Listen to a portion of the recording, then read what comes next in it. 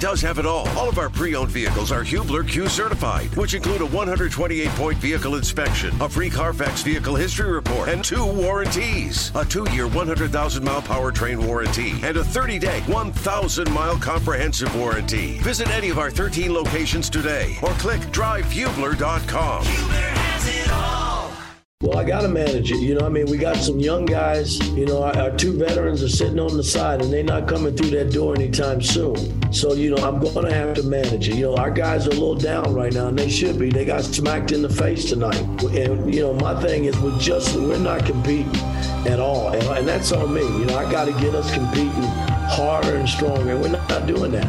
We was awful in guard. We had a good game plan going in, and we just – half of the threes, we're right there with a hand and hoping that they miss instead of just getting into the ball and making them put it down. It was all of us, really, just coming together and saying that the effort that we gave in the first half isn't going to get it done. If we come out with the same effort we did in the first half, it was going to be a long night for us. So I said we just all came together and just said it's time to take it personally and go out there and give a better effort on both ends. And I thought we did a good job, just didn't make enough plays. 93.5 and 107.5, The Fan. It is a gloomy afternoon in the basketball state for the Indiana Hoosiers. That's where we start this afternoon on The Fan. We are awaiting an injury update on Tyrese Haliburton. We do not have news for you as of right now. The Colts are interviewing maybe the top young up-and-coming defensive mind in the National Football League. That conversation is going on right now. And you are joined right now by Charlie Clifford of Wish TV and Scot Pollard. Scott, welcome back. It was a fun afternoon yesterday. But we're not here for fun. No. We're here to annoy people, which is fun. Scott, you have a track record that is amongst the best in terms of those who have made the voyage through the NBA, and now we're here with you, and we're thrilled to have you back, man. I'm really glad to be here. You watched last night at Madison Square Garden. Before we get into maybe what can help Mike Woodson, because everyone has a million reasons of why IU's season will not be able to turn around in the other direction. It was ugly at Penn State last night. But first, we spent plenty of time really drumming up this Pacers-Knicks rivalry that felt like it was back on. And first and foremost, I want to give the Pacers' second unit, TJ McConnell, those who had to step in last night, a ton of credit, because Miles Turner, pregame, back spasms, out. Unplanned. So James Johnson steps in. He hasn't played much of any minutes this season. He starts his assignments guarding Julius Randle right out of the gate. Yikes.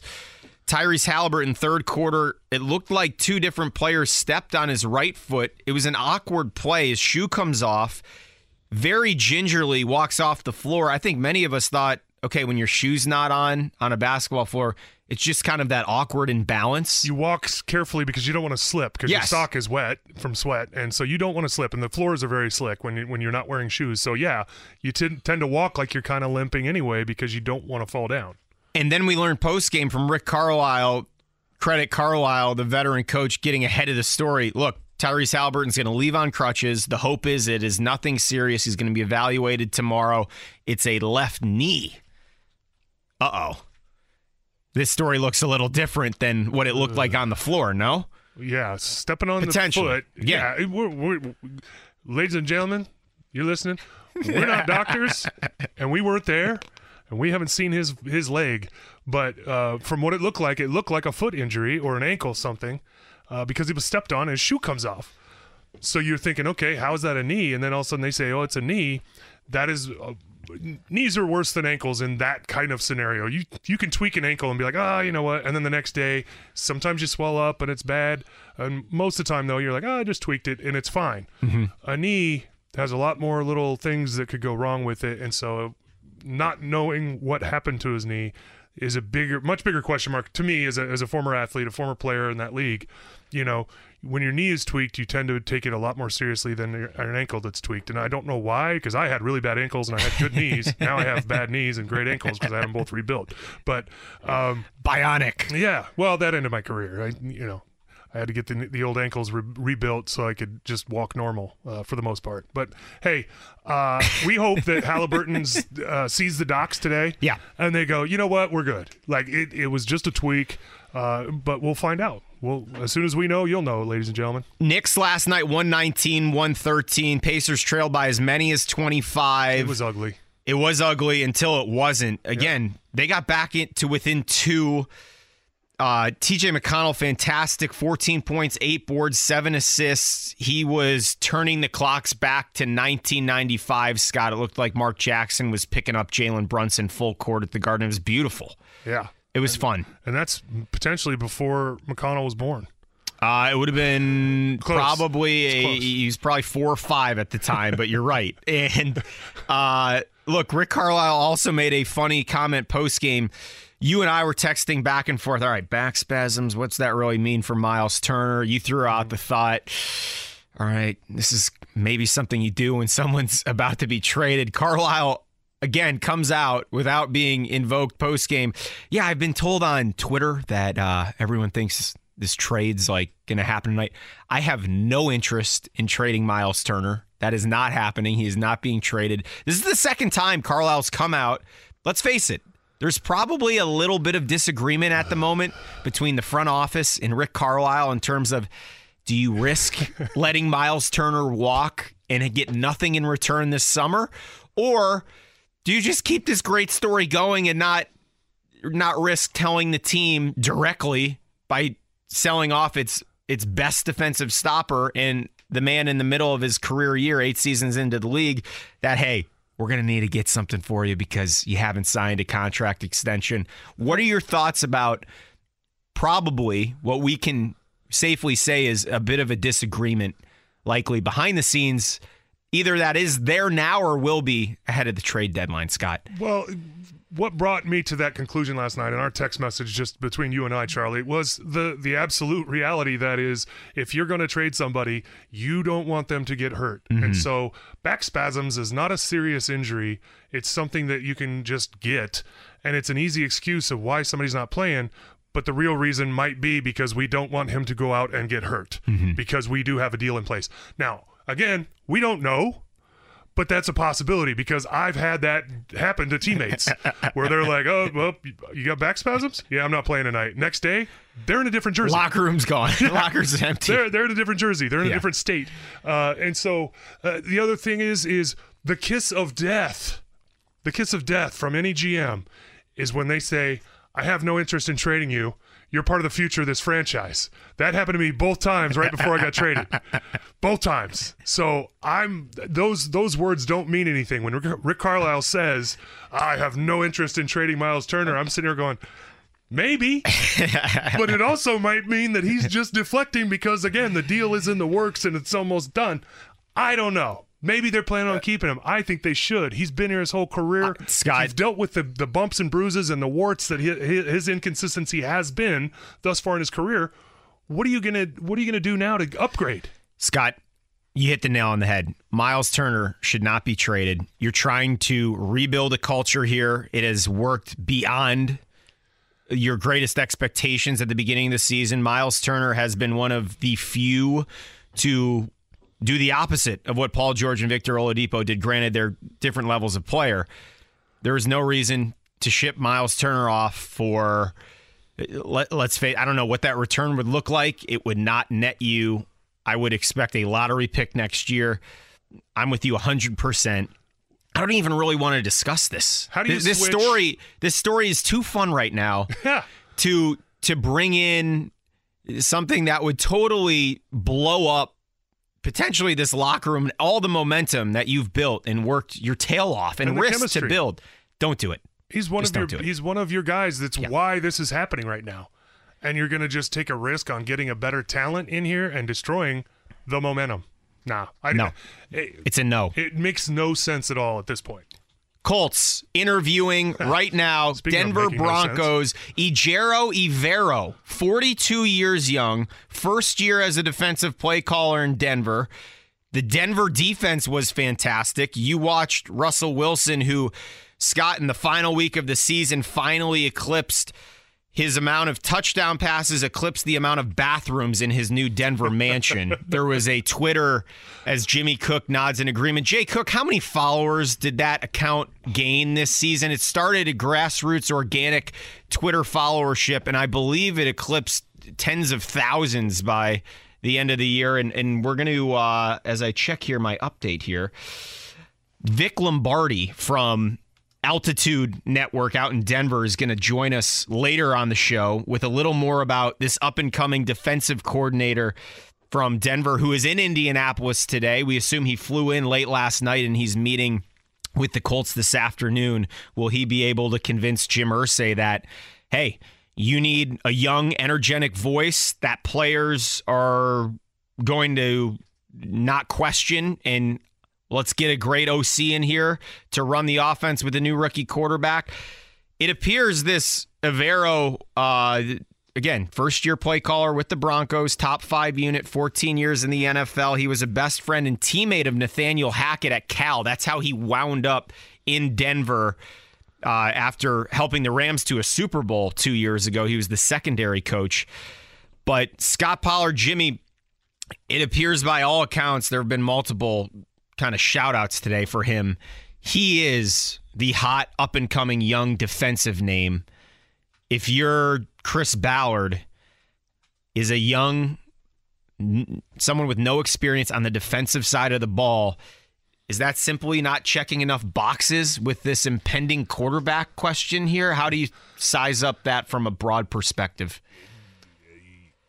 We just saw him give somebody with no coaching experience the head coaching job. So that seems to be like, oh, there's a real possibility here. We don't know. You know, if it ends up being Saturday as the full-time head coach, then that's the answer, right? Is we're going to go with inexperience and rebuild everything from the ground up. But is he coming in as the head coach? Yes, he is interviewing for the head coach. That's what I'm saying. Yeah. As rhetorical. Yeah. Is he coming in as the head coach as yet another one that has some experience at least, but not at the head coaching level? And we're going to take the franchise in that direction. So, I mean, these are interesting interviews, to say the least, when you have $1 billion franchise at stake and a fan base that is rabid and was ready for a playoff team this year and is now looking like they're going to be denied a playoff team for at least a couple years. I think that's reality, Scot Pollard. Jimmy, where are you at on this? For me, the defense, as we all know, wasn't the massive problem all this year. It was continued struggles on the offensive end. And again, the quarterback is still the biggest issue with this team. But I don't want a full-scale defensive-minded coach unless it's like a massive name as the head coach of the Indianapolis Colts. Like Dan Quinn, would that be that in that category? Because he's close. Again, we're trying to remain realistic up here. That's our goal. I want, if you're going young, I want an offensive-minded coach, because I don't know if they're going to retain Gus Bradley. You would assume that the head coach would get to pick. You're such a LaFleur, McDaniel, McVay guy, aren't you, Jimmy Cook? Well, I'm not saying you have to go young, but I want an offensive mind. The organization they averaged 17 points a game last year. I want an offensive mind leading the team. The organization just came out and said they built a quarterback franchise. What are you going to do? Bring a quarterback in here and play running game? Right. You're going to try to get a great quarterback to come in and run this franchise. We're going to run the ball because we got a defensive-minded head coach. Now, I am agreeing with you, Cook. Cookster, Pollard in the, not likely that they feel like, again, the Denver Broncos first-year defensive coordinator will end up here. He's going to interview in multiple spots. Nice story. Born in England, raised in California. He's cut his teeth. Again, 14 years of experience. He somehow kept the Broncos defense playing top 5 football. It was really a similar story. The offense couldn't do anything. You weren't going to win your division. It was very clear midway through the season. They couldn't bench Russell Wilson, unlike Matt Ryan, due to the contract they had just handed Wilson. You break up with the coach. Nathaniel Hackett, I believe the 4th first-year head coach, let go before the completion of his first season. Luke Holtz was on that list with the Jets, which I had forgotten about. But something is to be said about how talented of a motivator this, again, we're talking about Ejiro Evero is. You saw what happened to the Colts defense late. Mm-hmm. They tailed off, and we all nodded our heads because, okay, this is human nature.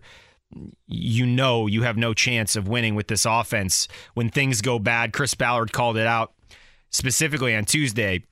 The competitive, I forget the second part of the word he used there. But basically when things got tough during games, this team folded, and that just drove him up a wall. He couldn't figure out, all right, we may be struggling. Why has that been the issue? We'll continue to monitor the interview cycle. Offensive coordinator Ben Johnson, Jimmy Cook. This is a name out of Detroit. Young first-year offensive coordinator, kind of same deal. Was down with the Dolphins for a little bit. He's been with the Lions. On the up and up on the offensive end of the ball, he's going to interview on Friday. Scot Pollard, IU basketball. Oh, boy. It looked like Steph Curry and Klay Thompson were out there with Penn State last night. You now know who Seth Lundy and Andrew Funk are. Each of them went 7 of 12 apiece from 3. Pollard, they were rising and firing with no hesitation.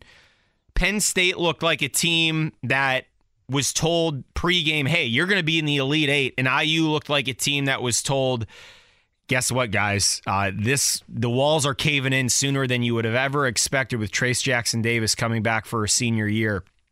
They are lost defensively, Scot Pollard. And that the lack of effort is an indicator that you've given up. When you're not going to guard your guy, you're not worried about repercussions for not guarding your guy, because it's either I know there's nobody behind me on the bench due to injuries or lack of talent. They can't bench me. You can't bench me, so I don't care if I get scored on. James Harden, Olay, go ahead and pull up in my face. I don't care. I'm still going to play. And so it's either that or it's because they don't respect the coach or the coaching staff or something. They don't care enough to even guard people and make these role players look like role players. And they should have, and they didn't. And that's a consistent theme. And that's a consistent theme of a team that is not obviously living up to expectations, but is also not cohesive, doesn't have a good locker room, aren't listening to anybody. Well, we played in the open. Look, Mike Woodson said the guys are down and they should be. We just got smacked in the face. Jimmy, I would like to hear more from Mike Woodson because the heat is on this second-year head coach. The honeymoon with Mike Woodson is over. IU guy, family, came from the NBA. You know, the resume's there for IU fans. It makes them feel good. He's a big-time name coming in, 2 years ago. And everybody's asking me, like, what kind of coach was he in the NBA? Not that great. He didn't drag teams to the playoffs year in and year out. So the Knicks team with Melo and JR, look, I grew up a Knicks fan. That team brought us a significant amount of joy. They won a playoff series. I want to look at it this way, Scott. He has 2 starters out. Yeah. How much slack should Mike Woodson be cut right now? Because he has to go out and say it. Look, 2 of my top 5 guys who, in terms of this lineup we're playing together right now, they've never played together. We're trying to figure it out on the fly. They're now 0-3 in Big Ten play without those 2. It really hasn't been close on the defensive end. It's been hideous defensively. And that's should you cut him slack or no? What? Because the injuries are going to save his job. That's my opinion. Come on, it's year 2 this year. He's not getting. There's fired. He's not getting fired this year. They're not going to ask him to walk. Let's not waste our time. No, because of that alone. It's easy to say, hey, listen, we know that you were dealt a bad hand with the injuries, and some of the players that were supposed to be big time studs haven't become big time studs. So that's going to save his job. So we're not talking that. But has the team given up on him? Possibly. It looks like it. When you don't play defense, you don't listen to your coach. If you want to impress your coach, you're doing everything you can to make sure that you're guarding your man, and as a team, guarding your team, the other team, taking them out of things, giving effort. And when you're not giving effort, the coach has lost the team. That's an indication. So why has he lost the team? Is it that they're down just because, these injuries gives us an excuse to not play hard? Well, then the coach has to motivate you to play hard, even though it's a different team that's on the floor now than was expected. That's the coach's job, is to keep them focused, keep them playing hard, even when the chips are down. Now you're playing down to the level of the Penn States of the world. That's an indicator that you've lost the locker room as a coach, and they're not trying hard for you. So it's up to Woody now to do some off the court magic and get his team back on board with him. He's got to go take them bowling or something.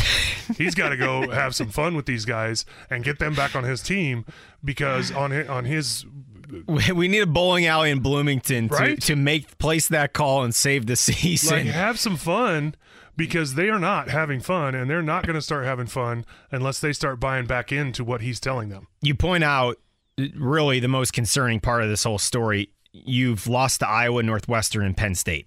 Okay, Micah Shrewsbury's Penn State's team, much better. That team last night looked pretty darn good. I mean, you lost to a team that shot the lights out. They hit 18 threes that tied the program record. You have a kid in Funk transfer from Bucknell, season high. Lundy, also a season high. I think if IU even plays a little better, you're probably still not winning that game. You're down 11 at half. You trail by as many as, I believe, 23. This doesn't get any easier now. Wisconsin comes to Assembly Hall Saturday afternoon. IU fans, if you care about this program, you will make that the most hostile environment in college basketball Saturday, because they need something, Scott. Because you're right, there's nothing there. Competitiveness, Woodson can say that. That to me translates. That covers the fact that this team isn't that good. Well, we talked about that yesterday. I knew that first time I saw them play, when they were still like 9-1 or whatever. They were basically undefeated, and I watched them play, and I was like, oh, they're not very good. They're going to go to Kansas and get smacked. And all the locals were saying, well, no, they're going to go in there. They're really good. They blah, blah, blah. And I was like, And Kansas just exposed them. They exposed how bad they are. And injuries aside, they were not good before that. They were not cohesive. They were not a very cohesive unit, offensively or defensively. It's just that they were playing soft targets at the beginning of the year and came in with the swagger. Now they've lost it. They've lost players to injury, of course, but they've lost the swagger. Yeah. And they've lost respect for whatever, whether it's each other or their coaching staff, because when you go out there and lay an egg like that at 3 games in a row, you don't care. Taking the first half of Iowa out of the equation, this has now been 5 consecutive halves of basketball with really nothing to show for defensively. 85-66, IU falls at Penn State, the Nittany Lions' largest win in program history over the Hoosiers. Wisconsin comes to Assembly Hall Saturday. Then you go see the Illini in Champaign before Tom Izzo walks into Assembly Hall.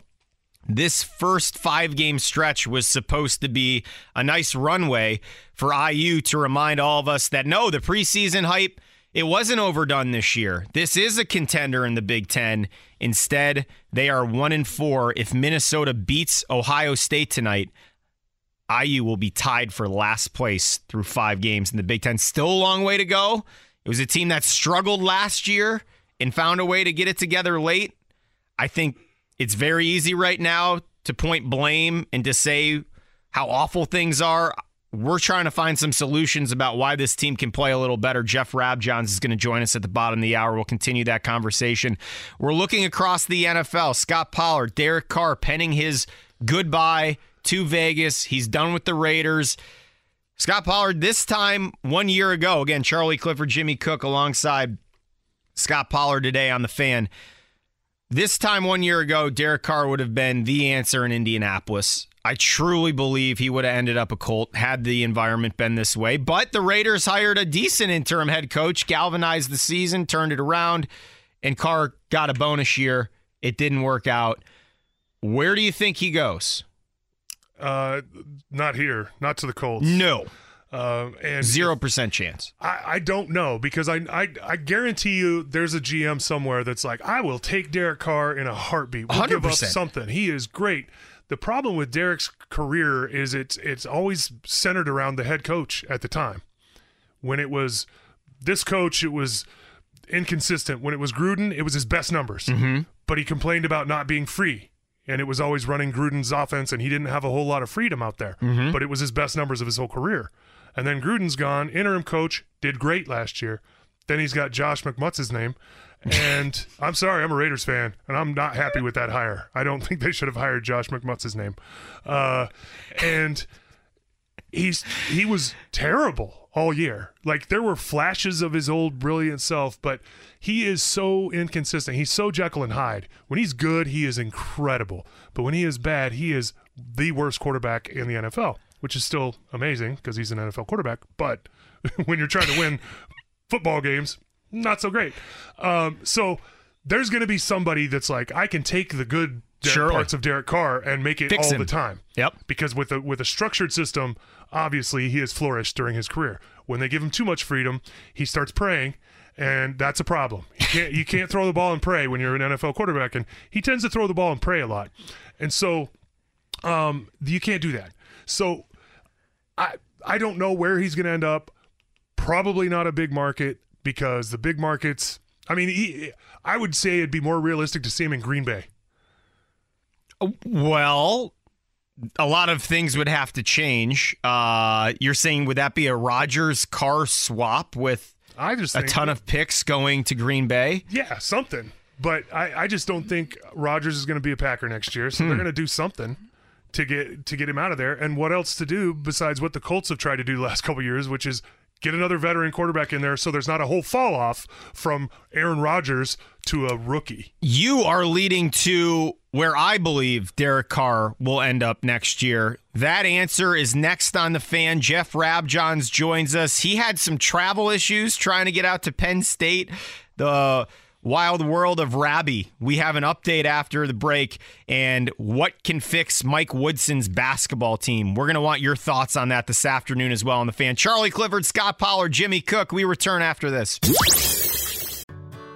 Whether it's audiobooks or all-time greatest hits, long live listening to your favorites. Learn more about Kisqali Ribociclib 200 milligrams at KISQALI.com and talk to your doctor to see if Kisqali is right for you.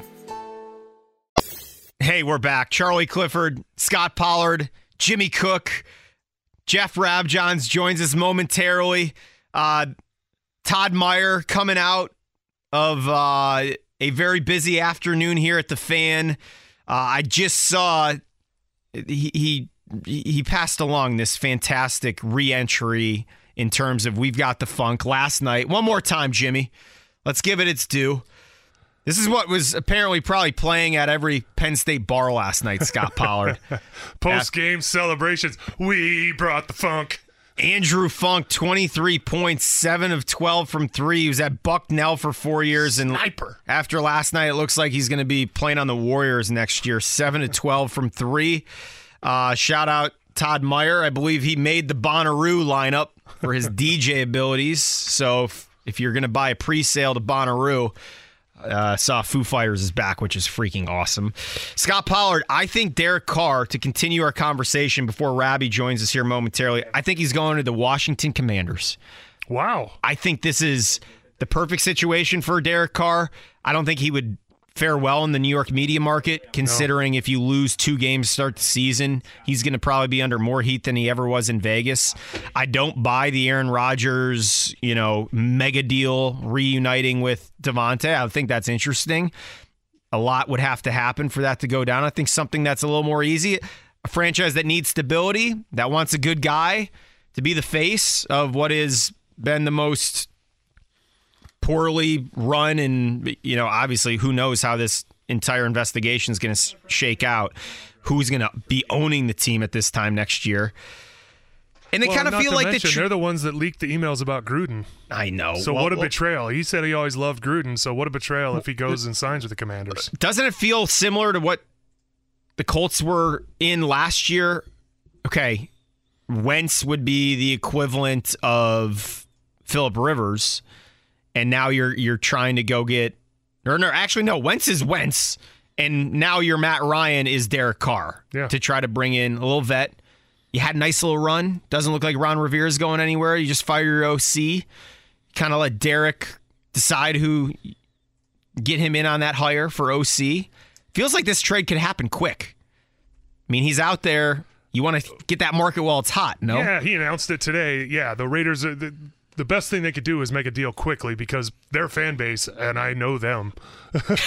I don't know the Hoosier fan base as well as I know the Raider fan base. The Raiders fan base is like, peace, Derek. Yeah. Half of them love him and are like, we totally screwed him over or whatever. But the other half are like, it's been time. It's been time for a while, and it's time to part ways. Good luck to Derek. He's a great guy. Sure. Nobody hates him. It's just it doesn't fit. After a while in pro sports, it either fits or it doesn't fit anymore, and he doesn't fit anymore. It doesn't work. And so I know all the fans are ready for a new quarterback, whoever it is, but just not Derek Carr. Scot Pollard with his take on Derek Carr. Will continue to monitor that situation. Joining us right now on the guest line, brought to you by the Mower Shop in Fishers, themowershop.com for all your snowblowers, commercial and residential mowers, plus service and power tools.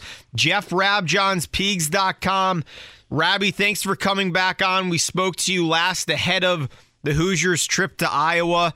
Nothing has gone right since that road trip. Mike Woodson returns to Bloomington. Wisconsin comes in Saturday afternoon. Everyone has an opinion about why this will continue to go south. Where should there be a bit of optimism for a potential turnaround for Mike Woodson? How can he get things right and in a hurry, Rabby? Right and in a hurry? Is that what you said? Yes. You said right and in a hurry. I'm making sure. You're saying that's not even feasible at this point. That's what I'm taking from this. Well, let's start with where things are, man. I mean, there are real questions at this point, okay? Yeah. In Indiana, this is a team that was number 10 in the country on November 28th, a trendy pick to win the Big Ten. And they're now next to last in the 14-team Big Ten with losses to Rutgers, got manhandled. Iowa blew a 21-point lead. Northwestern got behind by 17 at home. And Penn State absolutely got dog-walked last night. Micah Shrewsbury destroyed them. Brutal. With his three-point shooting. So, I mean, they got a multitude of problems. And yeah, they got Race Thompson out. Yeah, they got Xavier Johnson out. That does not explain god-awful defense. And that defensive performance last night was just absolutely ridiculous. They gave up the school record 18 threes. And the school record for Penn State, by the way, they tied last night against Indiana. Yeah. They set against mighty Winthrop. Okay, so the Big South bad boys. A little context here. Indiana's defensive efficiency against top 100 competition, which is a general metric nowadays for kind of like, basically good teams. Top 30 right. college basketball. Teams that may be around in March. Yeah. Indiana ranks 181st. 181st.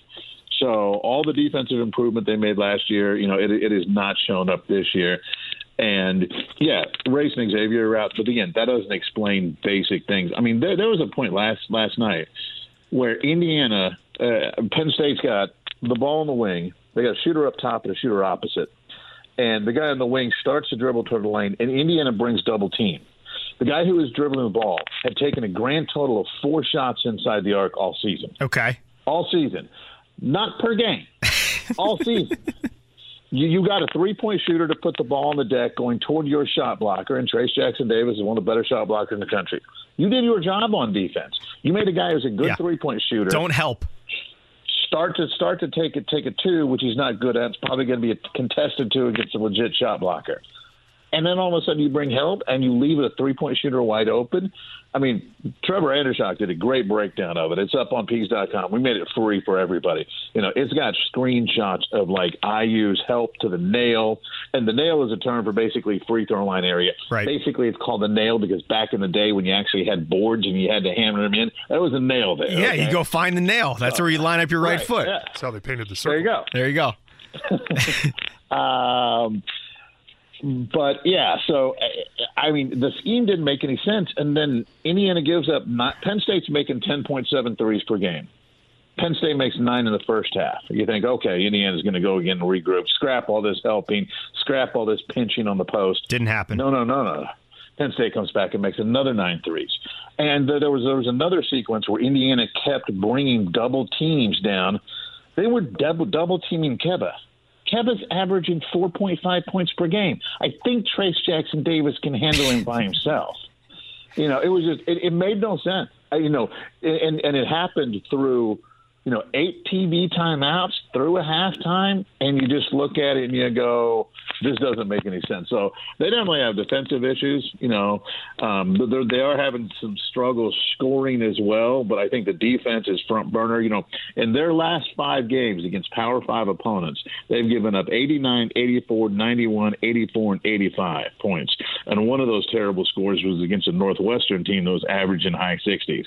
So Indiana's got a lot that they have to figure out on defense right now. Jeff, Charlie mentioned that towards the end of last season, they kind of brought it together and had a strong finish. Do you think that's even possible with this team? I mean, let's say the injuries don't happen. Maybe they're in a different situation, but this current stretch of play doesn't have anything to do with injuries. This has to do with mindset and whether it's the coach's issues or the player's issues, somebody's not got the right mindset, and it's all of them. Do you think that there's a coaching style that Woodson has? It's like, you know what, he's going to turn the corner with this group, and he's going to get them on the same page. I don't know. I think that is the question. Because when they're sitting there after they beat Carolina on November 30th, and they're 7-0, and they got 2 really good wins. They beat Xavier at Xavier. Xavier's now ranked in the top 20. That was a good win. Beat Carolina. Carolina's a little down. You still beat Carolina. Good win. They go out to Rutgers and just get manhandled. Okay. Was that a physical battle you weren't ready for? Whatever. Let's see what's next. They lose to Arizona and Kansas. Don't really play well in either one of them. But Arizona and Kansas both, you look at and you go, Final Four contender probably. Whether they get there or not, who knows? So it's kind of like, kind of see. But these last 3, Iowa, Northwestern, Penn State, you look at IU's roster, even with the injuries. You look at the rosters for Iowa, Northwestern, and Penn State. Indiana should have won at least a couple of those games. No question. Absolutely should have beaten Northwestern home. No question they should have beaten Northwestern home. And when you're up 21 against Iowa, play good defense, play smart offense. Don't turn it over. And don't jack up quick twos early in the shot clock. That doesn't make any sense. That goes against every analytic that's been out there for 15 years. So I don't know. I think they're questioned. They're going to have to make some adjustments. They really are, and some real adjustments. I don't know that their offense being so dependent on Trace Jackson Davis, who obviously is playing through some pretty significant back pain. He'll probably never admit it because he just doesn't make excuses. Hell, he may yell at me for saying it on the radio. I don't know, but I know it's been obvious. Significant back pain. And Jeff, he's played 111 out of the last 120 minutes. You're 0-3 with nothing to show for in those games. Your thoughts on how this situation's been managed? It's still early January. If Trace Jackson Davis is somewhat, for some reason, sidelined for a significant amount of time, then the season officially is over. How do you think this situation's been handled these past 3 games, knowing that we heard it from Mike Woodson? He didn't do anything contact-related over the 13-day break over the holidays. Of course, Trace Jackson Davis isn't going to sub himself out, but how do you view that, just the fact that he's remained on the floor to this extent? Yeah, I mean, if there's no risk of actual injury, then it's a little bit up to the player. Can he play? Right. It's that old thing: are you injured or are you hurt? Right. And if there's no risk of injury, this is a guy basically bringing a warrior mentality, which he is. I had an assistant coach who has played against IU recently text me and say, that guy is one bad bleep. Yep. And I was like, what do you mean? And he's like, you have no idea how much pain he's playing through. He's like, if my kids were half that tough, I'd be unbeaten right now. So, I think, if the kid can play, you let him play. You obviously listen to Tim Garl and Dr. Rink as far as, is this okay? But if it's okay, you let him play. But, as far as where things are right now, I mean, we're a quarter of the way through the Big Ten season. You kind of look at it like, if the Big Ten season was a 12-round heavyweight fight, right, the first 3 rounds are complete, and Indiana got knocked on the canvas several times. Indiana's going to have to figure out how to counterpunch. They're going to have to figure out offensively, it can't be so heavily dependent upon Trace post scoring. It can't be so heavily dependent upon Jalen Hood-Schifino making plays, even though he's had some terrific games. first IU freshman, or only IU freshman, other than Eric Gordon or Romeo Langford, 2 NBA lottery picks, to score 20 or more points his first Big Ten game, had a 33-point game. It wasn't great last night. He's not the problem. He's not the problem. Yeah. But you've got to figure out ways to get points from other guys. You've got to get Tamar Bates going. You got to find some way to get Miller Kopp going if you're going to start him. I mean, Miller Kopp, he's a better defender than a lot of people give himself credit for. Give him credit for, but he's not really an impact defender. But if he's not out there making threes, you kind of look at it and go, what's he doing out there offensively? Right. You got to find something from him. You got to find something from Bates. You got double figures from Galloway last night, and that's probably what you hope for from him. But you got to get some other guys going. And if you're really going to struggle to score, and I know they got 83 against Northwestern. I know they got 89 against Iowa, but, everybody got excited. They scored 89 at Iowa. Well, Eastern Illinois scored 93. Right, and that Northwestern score is inflated because of that run in the final minute 10. Northwestern was up 17. That was cosmetically close at the end. Indiana is scoring because either Trace Jackson-Davis or Jalen Hood-Schifino makes a number of impressive individual plays. Indiana needs more points from scheme more than just players going out and making plays. That's what Indiana needs on offense right now. It's a two-man team. It's tough to win in the MAC with a two-man team, Scott. Yeah, not to belabor the point, but, Charlie mentioned how many minutes this guy's playing, Trace Jackson. Take him off the court once in a while. Otherwise, you're whipping this horse into the ground. He's tough, but tough doesn't mean that he's going to be healthy at the end of the season. You keep playing him 38 minutes a game. And the only way that other players are going to score or get the idea they're going to have a chance to score is if you take that guy out of the game and give other players a chance to try to work on an offense without their main guy in the lineup. Absolutely, and that's kind of what you hope. If you're an Indiana fan, that's where you hope Malik Renaud, the freshman, comes into play. Obviously, he was very good when they played Xavier, and you kind of looked at it and went, okay, maybe he's going to be ready a little earlier than expected. But you got to give those guys a chance so you can develop them. You got freshmen that aren't playing at all. You got to give them a chance, and the only way to do that is to take your main guy out of the court. Fellas, if not Woodson, now, when? If Mike Woodson may be in a 1 month's time, that very well may be the conversation. Unless you turn things around. Rabbi, quickly, if you could, forecast Wisconsin's visit Saturday afternoon. We said it earlier. If IU fans don't make that the toughest venue to play in Saturday, it seems like this is pretty far-fetched to think that IU's going to fix things against Greg Gard's team. Yeah, obviously Chucky Hepburn is playing really well at guard. They've got their prototypical post players who are just very fundamentally sound, very crafty. They do a great job of going inside and contacting you so that they can spin quickly left or right. They're not trying to overpower people. They're trying to make really quick, really precise moves, which they're good at. Connor Segan, Indiana All-Star up there, only a freshman. He's starting to shoot really well from three. And, Wisconsin plays the same way Wisconsin has always played. They're going to be really, really smart with what they do on offense. And defensively, they defend the post, they defend the arc, they try to bait opponents into taking long twos. And that was a trap that Indiana fell into. When they blew that big lead at Wisconsin, we're up big. Oh, look, we're getting these 18-footers. Wisconsin was basically over there going, yes, thank you. Take more 18-footers. You're open. Keep taking more. Keep taking more.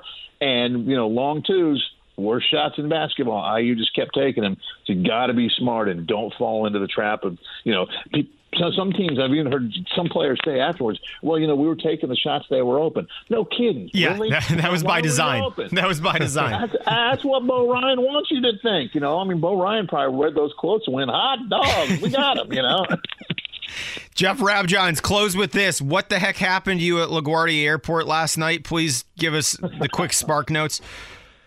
Oh my gosh! So FAA, had everything was delayed yesterday morning, so I'm getting ready to leave. It was Indy to LaGuardia to State College. So before I even get on the plane, I asked the lady, the Delta lady. No offense to Delta, it was everybody airline. Yeah. Are the connections there? Yes, we've just checked. Are you 100%? Because I'm going to cover a basketball game, not to see family. If I don't get there, there's no point in getting on this plane. I can't call Penn State and be like, hey, you know what? I can't get there tomorrow. Move the game. I promise you. So I get to LaGuardia and it's like, all flights to State College canceled. Oh, dear. Like, okay, if I'm talking to the desk agent, is there anything you can do? Buddy, typical New Yorker, just buddy, all flights are canceled. Well, I'm trying to get there, buddy. All flights are canceled. Next in line, please. Okay, I'm done. So watched the game in the hotel, hopped on Zoom for interviews. Managed to find a morning flight, got back. But, so hung out in LaGuardia last night. Oh, dear, Reb. Well, look, welcome back. Looking forward to reading your reaction Saturday. Wisconsin 3-1 over its past 4 visits to Assembly Hall. IU. If Ohio State loses to Minnesota tonight, Minnesota and IU will be in the basement, tied at 1-4 in Big Ten play. Just a turbulent start to Mike Woodson's second season back home. Rabby, appreciate you as always. Please go read him at Peegs.com. Have a great day, man. All right, take care. You guys have a good day. Bye. No quick answers for IU basketball. Again, we're trying to figure out, everyone's yelling, everyone's very upset down in Bloomington. Where can you make strides? And with 2 starters that aren't coming back anytime soon, it appears that's a question that no one has an answer to right now. Charlie Clifford of Wish TV, Scot Pollard, Jimmy Cook, Mark Boyle joining us at the top of the hour. Pacers, Knicks, shorthanded Pacers team against the Knicks squad with all its studs last night. This game got very interesting late. We'll get the full story from Boyle at the Garden. Plus, we'll see, is there any injury update yet on Tyrese Halliburton? Those stories next on The Fan. Whether it's audiobooks or all-time greatest hits, long live listening to your favorites. Learn more about Kisqali Ribociclib 200 milligrams at KISQALI.com and talk to your doctor to see if Kisqali is right for you.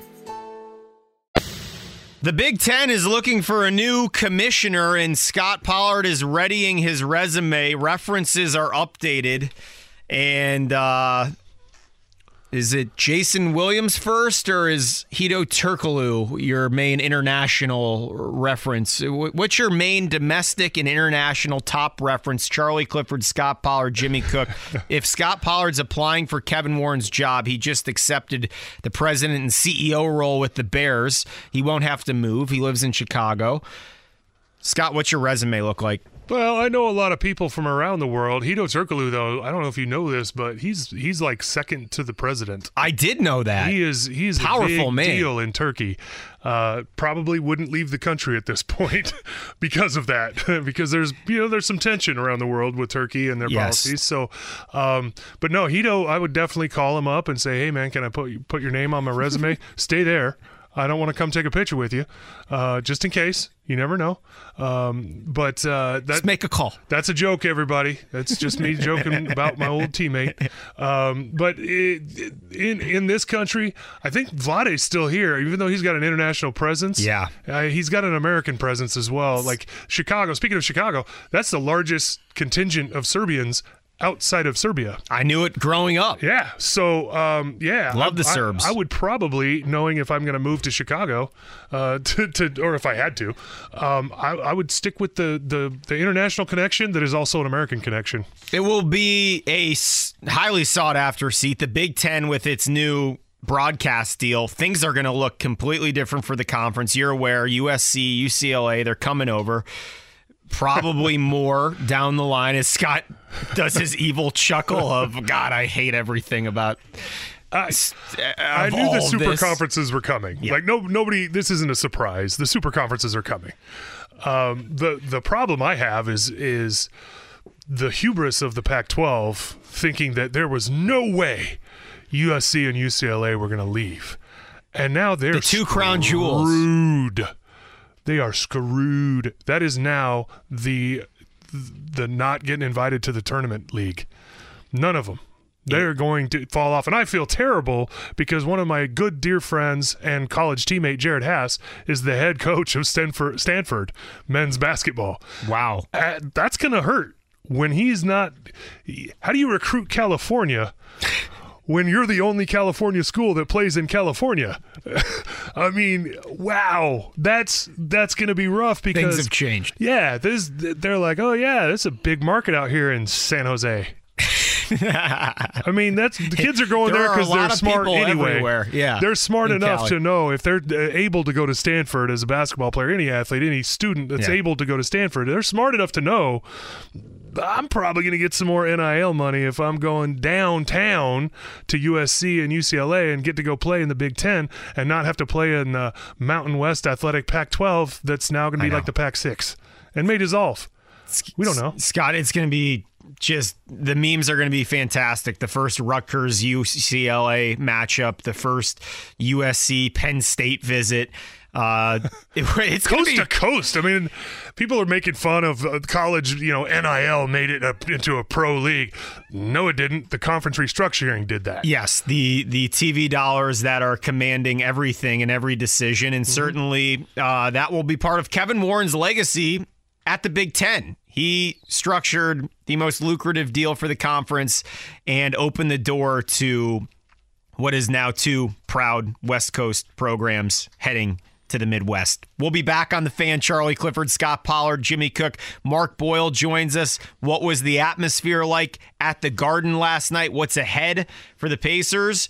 Potentially without the services of Tyrese Halliburton as we continue to wait injury news. He left with a sore left knee. We'll see if Boyle has an update for us after the break. Indy, what's going on? It's 1 o'clock. Charlie Clifford of Wish TV, Scot Pollard, Jimmy Cook. Pacers, Knicks last night. Pacers made the late 90s teams proud. Down a couple key pieces, specifically in that fourth quarter, trailed by as many as 25, cut it to 2. You had everything you were looking for in terms of Rick Carlisle, effort, energy, in a tough environment against the Knicks with its big 3 on the floor, and you nearly stole one. That's where we bring in Mark Boyle. The guest line brought to you by the Mower Shop and Fishers, themowershop.com, all your snow blowers, commercial and residential mowers, plus service and power tools. Mark, we kind of have 2 stories leaving Madison Square Garden last night. A, this huge comeback in the second half, but B, and most importantly, the health of Tyrese Halliburton. Pacers don't practice today. Have you learned anything that you can share on the Halliburton situation? Off topic, let me ask you this. Yes. I heard you do it. I've heard countless guys do it. When did we start referring to human beings as pieces? Mark, not all of us are as elegant and as free-flowing as you on a nightly basis on the play-by-play route, so I'm here for all criticism and critiques, and I have now jotted that down. That's a fair question. I have no answer for you. No, it's not a criticism, and you're not the only one to do it, but I'm just perplexed. This isn't chess. This isn't chess, Charlie. I can answer that. It's the mentality of people talking about it, because we as professional athletes do get traded around like a piece to a puzzle or a pork belly, if you will, from Coming to America. So it's the game of all when games. You're bought and sold and traded at the whim of a billionaire, you do kind of end up being a piece. It takes some human out of the human being. I guess so. That is not the intention. Yes. I don't have an update for you. There is no practice. They don't consult me. Sure. And I just wait. I can tell you what I saw last night in the locker room. Yeah, what was that? Tyrese was using a crutch, one crutch, like a cane sort of. He appeared to be in good spirits, and I know they're going to do an MRI today. Same with Miles Turner and his back, and then they'll go from there.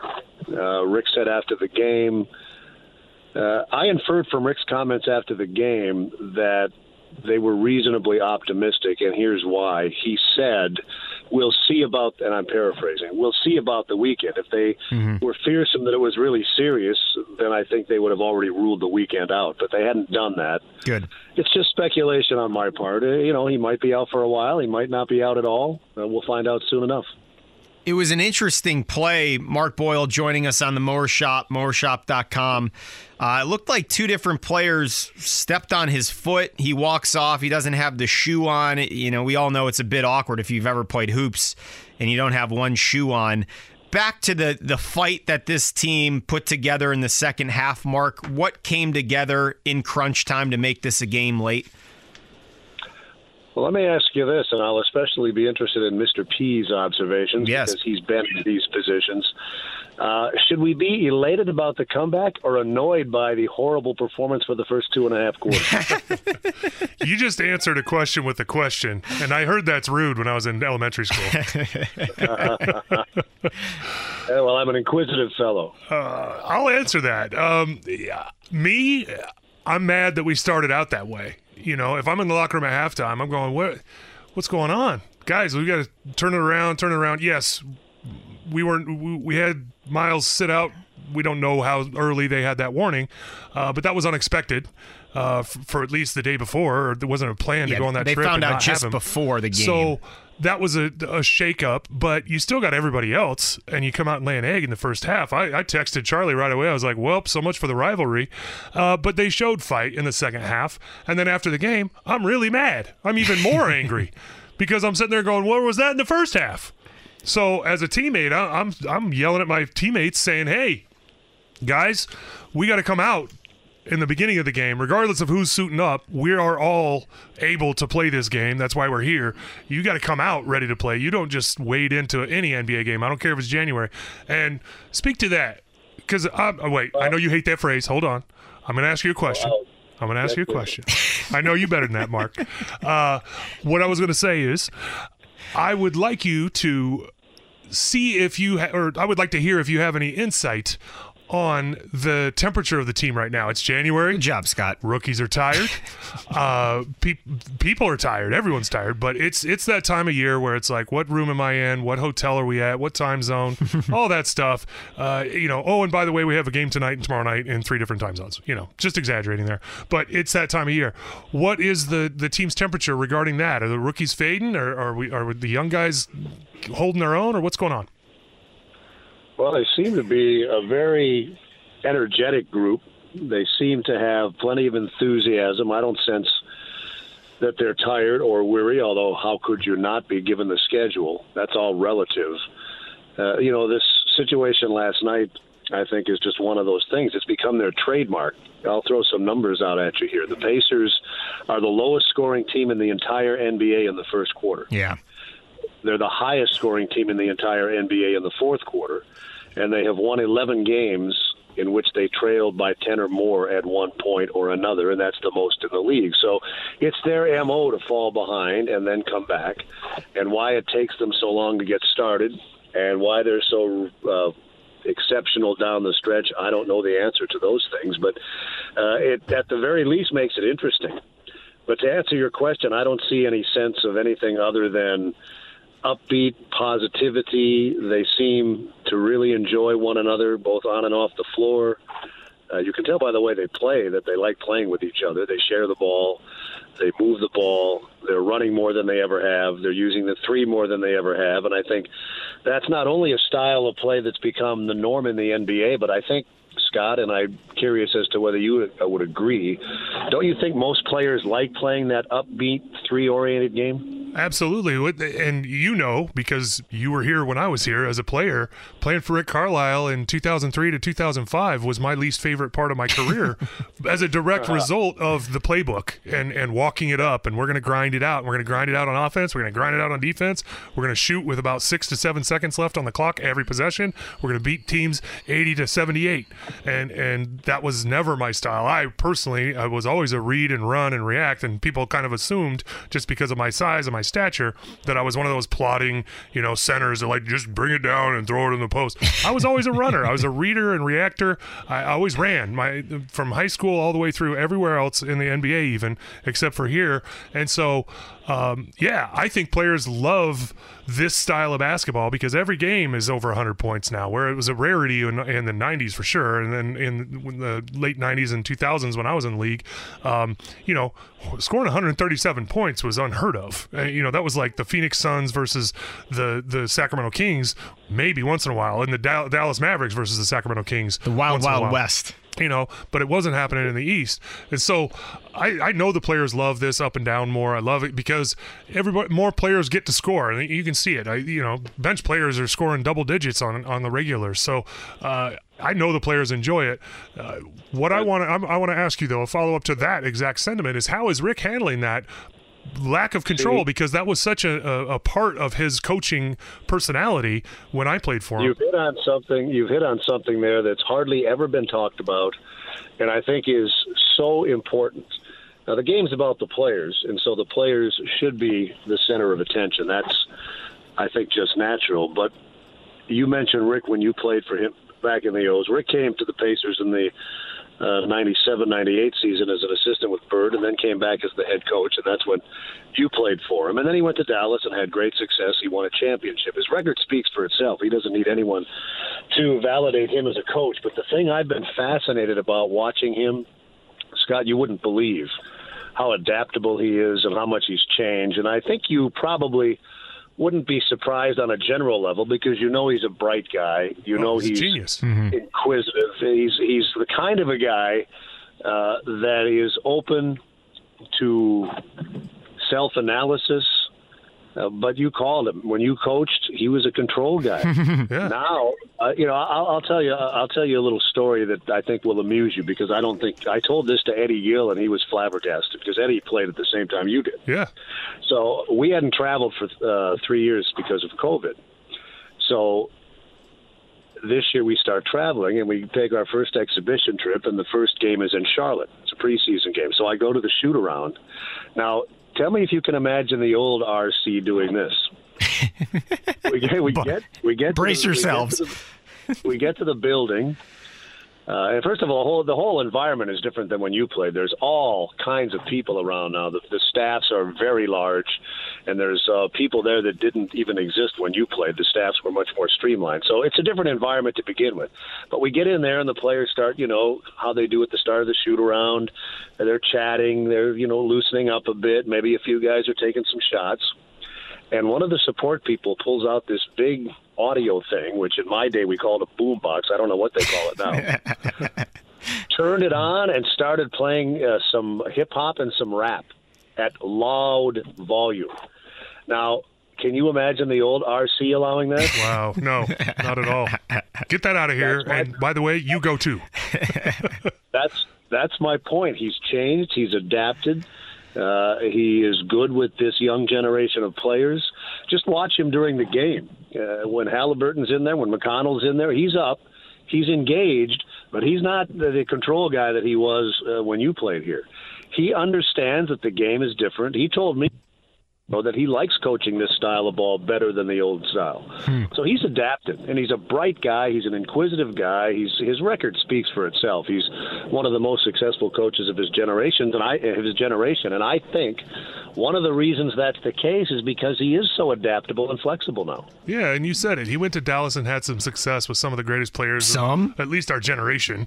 And he had one of the greatest finals upsets of all time. I said he had success with some of the greatest players. Yes. But he is one of my favorite things about him. And while I will honestly say I hated playing for him, I really liked him as a person. I really wanted him to be more flexible and use the genius, because when he was off the court, he was hilarious. He was fun to be around. But he'd walk in the locker room, it was like he'd put the blinders up, and he was just like, well, we're going to grind it out. And he was like a robot. We call him Robot Rick sometimes.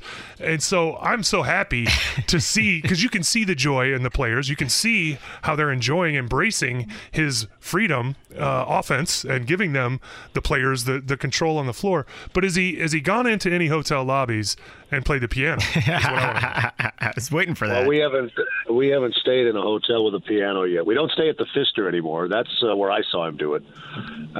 We stay at a different place in Milwaukee. But it would not surprise me if the opportunity presented itself, if he did it again. I don't know if you guys know this, but I've told this story before, and it's not a secret. It's actually public knowledge. Until this year, Pat Boyle and I always did a media day thing on the website where we brought players and coaches in and did live interviews and so forth. And we had Rick on, not this season, but last. And I had read that he had become a licensed pilot. So we're talking to him about it, and I asked him about it, and he said, well, his parents live in upstate New York. It's kind of hard to get to commercially, so he decided to become a licensed pilot, which I thought was pretty cool. And so I said to him, that's really interesting. So what, you took the lessons, and he also has his own plane. So you took the lessons and you went out and bought the plane? And I know, Scott, this won't surprise you at all because of the quirkiness of RC, but he said, no, I bought the plane first because I knew it would give me incentive to take the lesson. Yeah, there's no surprise there. Not at all. Mark Boyle is here with us on the Mower Shop from Fisher's Hotline.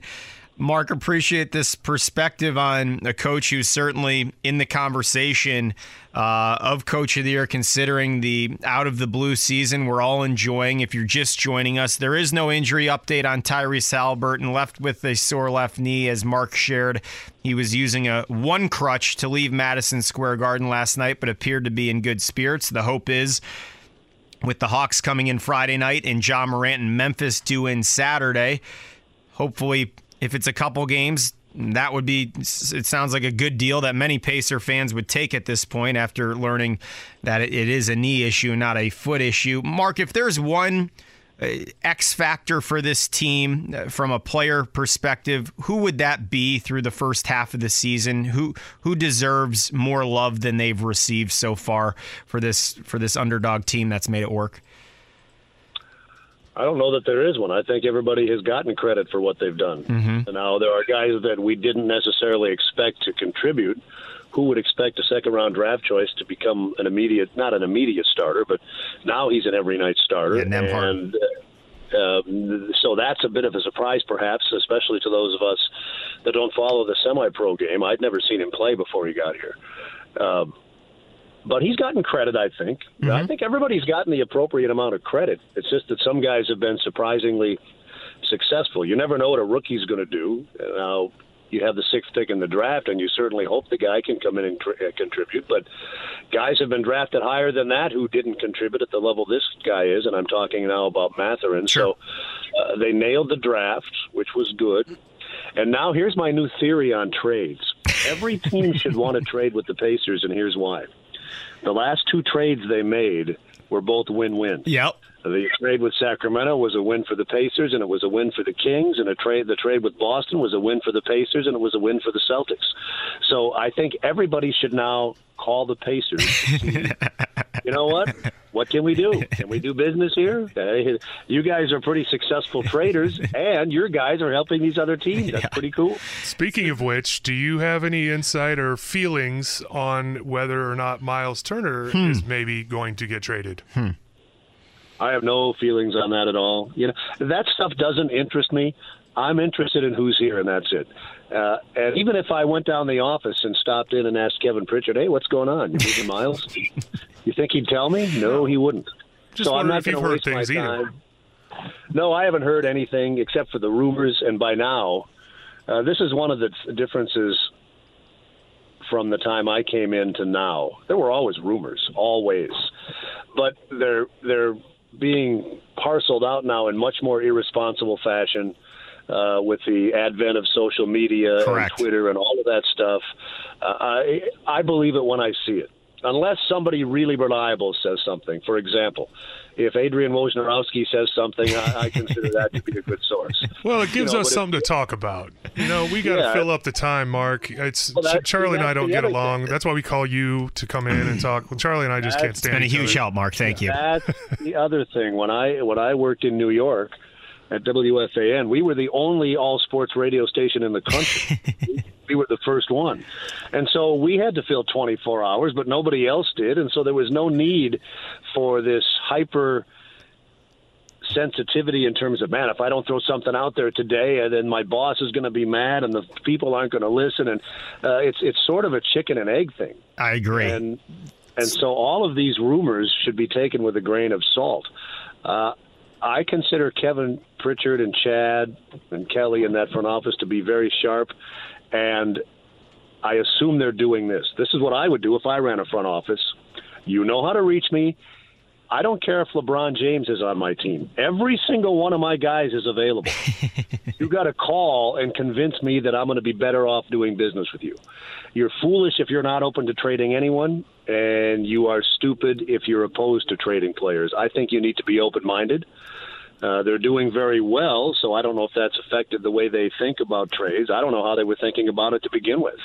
But, Scott, don't you think that you should be willing to trade every player on your team if you get the right opportunity? Absolutely. And the only reason that we're talking about this is because the last-minute back spasms and the rumors going on at the same time kind of leads you to believe, well, maybe we don't want him on the court to get hurt so that we can't trade him. That's the only reason we're talking about it. And that brings this conversation full circle. I can tell you this. I spoke to Miles after the game briefly, and I was in the locker room and overheard some snippets of conversation. That was a legitimate injury. Do not stress over that. That doesn't mean anything in terms of whether he'll be traded or not. That's a separate issue. But rest assured, that was a legitimate injury. And that brings this full circle because Rick Carlisle opened unprovoked saying apparently Twitter is, conspiracies everywhere. Miles Turner is to be traded because of this last-minute scratch. He won't be traded, and Rick now for a second time has gone out of his way to say, I have no interest in trading Miles Turner. Surely he doesn't. Why hamper the progress of this young, exciting team? Mark Boyle, appreciate you. We'll see you Friday night against the Hawks, and then for my money is the most electrifying player potentially in the backcourt in the NBA right now, Ja Morant. It will be a fun weekend at the Fieldhouse. We're looking forward to it, Mark. Thank you. My pleasure, anytime. And is this appearance on the radio station, Mr. P, your latest venture? Are you interested in becoming a full-time broadcaster now? Or, you were doing the real estate. For those that don't know, I've known Scot Pollard for too long. When did you come? 2003. 2003. Okay, so that's over 20 years, almost 20 years. And so I've come to know him as a player and away from the game. Very interesting, eclectic guy, quirky. One of the reasons we get along is because we're both far outside the norm. And I know you to have interest in a lot of different areas. So what have you to say about this? Are you into broadcasting? I have to say that I'll be on the air tomorrow. And beyond that, there is a very big question mark. And I will not negotiate with terrorists. Mark Boyle. You're talking about management and not me, but thanks. Mark Boyle, the Adrian Wojnarowski of local journalism in Indianapolis. Mark, appreciate you. Have a great off day. Well-deserved. Glad to see the team made it back from Madison Square Garden.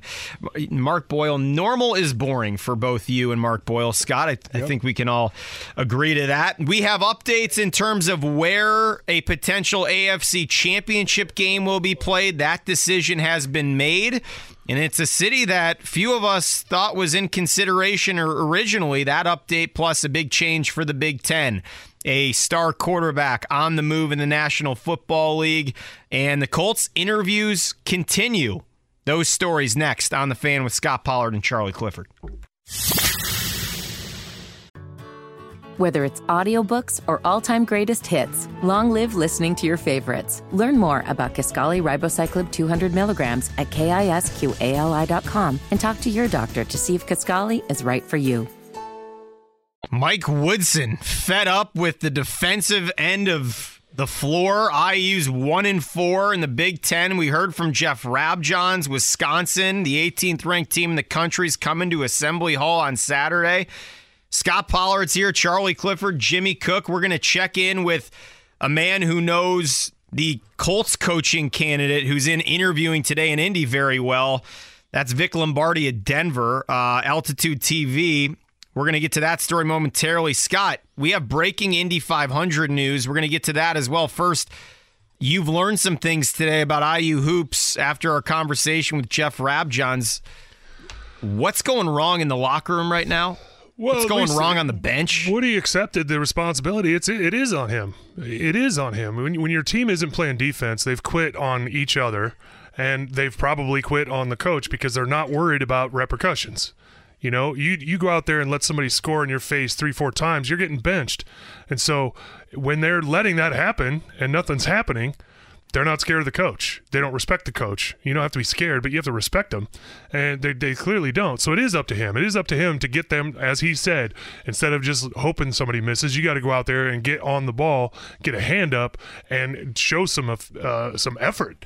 And when you don't have that effort, there's no one else to blame besides individual players and their motor, which is down, and he admitted that. But then it really comes down to, okay, you're the head coach, you're the man. You've got to bring it out of him. You've got to get that back. For whatever reason they've lost it, he's got to be able to figure out a way to get it back, and they're not doing it. This looks like 2 worlds away from the team that absolutely punched North Carolina in the mouth early in the season, a team that we now know Xavier's a pretty darn good team, went to Cincinnati and beat that squad. Look, it looked like Andrew Funk and Seth Lundy last night. Purdue's 2 sharpshooters were Steph Curry and Klay Thompson. They were both 7 to 12 apiece, 18 threes, the most in Penn State program history, the biggest win for the Nittany Lions over IU. Wow.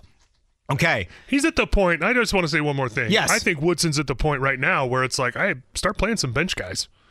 Switch it up. It's not working the way you've been doing it. You got to start seeing if one of these top prospects, the high star guys, are actually good. And build some confidence at home. And if nothing else, behind your crowd Saturday. Right. Get your crowd excited with something new, some energy guys to come off the bench. Give your star a little bit of a break instead of playing him 38 minutes a game. Back him off so that he doesn't get injured and get run into the ground. And give these other kids a chance. If for no other reason, you're not going to win the Big Ten this year, so let's develop the younger guys for next year, for the future. You've got a senior that's came back for you in Trace Jackson, and you're running him into the ground right now trying to get these wins, and they're not happening. So it's time to start building for the future. I'd get some of these young guys on the court. It's a fair question right now, and this isn't a conversation I think even Purdue fans thought you would be having, but certainly all Boiler Nation is laughing, saying more preseason hype that Bloomington couldn't live up to. We'll continue to monitor that story. Purdue, Nebraska tomorrow night. Breaking IndyCar news. Kyle Larson is going to run the 2024 Indianapolis 500 with McLaren. Again, not this May, but next May. It sounds like the 2 parties were originally attempting to get this together for this May, but the one-time Cup Series champ will be here in May of 2024. Significant news for the racing world. Kyle Larson is the young talent in the sport, along with Chase Elliott, and the fact that he's done a little dirt track racing here. He's shown interest to Roger Penske and the higher-ups at the Indianapolis Motor Speedway and IndyCar, and now it is going to happen. But you're going to have to wait a little bit. Congratulations to the organizers at the Indianapolis Motor Speedway and IndyCar for landing a major story for what will be, the 108th running? I'm trying to get my numbers right there. Kyle Larson coming to the Indy 500. Okay, potential AFC Championship game. Scot Pollard, if there's a neutral site, the game is going to be played in Atlanta. That news just came down within the past hour. Atlanta would host the potential AFC win and in situation for the Super Bowl then in Arizona. Indianapolis, it was made very clear after the original story broke, due to some confusion with some wording. Look, Indianapolis would have loved to host due to a scheduling conflict. Pete Ward, the Colts, visit Indy, the Indianapolis Sports Corp. They could not make that weekend work due to a youth volleyball tournament here that was previously booked. They were going to use the space at Lucas Oil Stadium. The hotels were jammed. This is a event that brings tens of thousands to Indianapolis, and because of that, the Colts had to pass on hosting. It sounds like Indy would have been hosting this. Yeah. It's a shame, but when the decision is made far in advance, and that is one of those catch-22s with pro sports, is I know in the NBA schedule, you go to a city and sometimes you don't stay in the nicest hotel, and it's like, why is that? Or even a really nice hotel, and yes, I'm spoiled. Let's get that out of there. But you're used to staying in one of the nicest or the nicest hotel in most of the cities, and then you go to some of the cities that are in your division. Say you're in the Eastern Conference and you're playing for the Pacers and you're going to New Jersey or New York. They're both in New York now. And it's like, well, why aren't we staying in a nicer hotel? We're staying in There's other things going on here. And, well, also, they have to promise you playoff hotels. Yeah. And so that's the deal with the NBA. So when it comes to when you don't have this planned in years in advance. Indianapolis is doing what they do, which is hosting tons and tons of sporting events. And they, unfortunately, for this particular situation, but not for the city, they've already committed. And good for them for not decommitting for this volleyball tournament, because it does bring in lots of money, lots of people, and lots of families. I've been on that travel circuit with the volleyball parents, and you end up having team meals here, and the hotels are full, and that's good for the city. It just, timing doesn't work out sometimes. We made a reservation.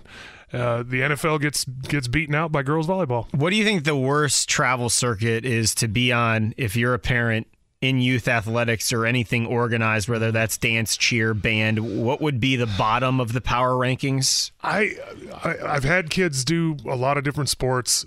To me, I think it would have to be wrestling or swimming. And here's why. You're in the gym or the natatorium all day long waiting for your kid's turn. You don't get to just like, oh, they lost, so we're leaving. Like baseball tournaments, you lose and you're out. Basketball, those ones that have multiple heats and multiple events. And I'm not even sure about wrestling. I've just heard. I've never been a parent of wrestling. I think you're onto something here. That when you have a wrestler and they wrestle in the morning, or they might wrestle 3 times in one day, you don't leave. That's you're just sitting there. You're there all day. And I had a kid that was a swimmer, and that is all day. And if you're traveling swimming, you're in natatoriums in that warm, muggy, moist environment as a parent, not swimming, not in the cool water. I don't see Scot Pollard handling that environment very well.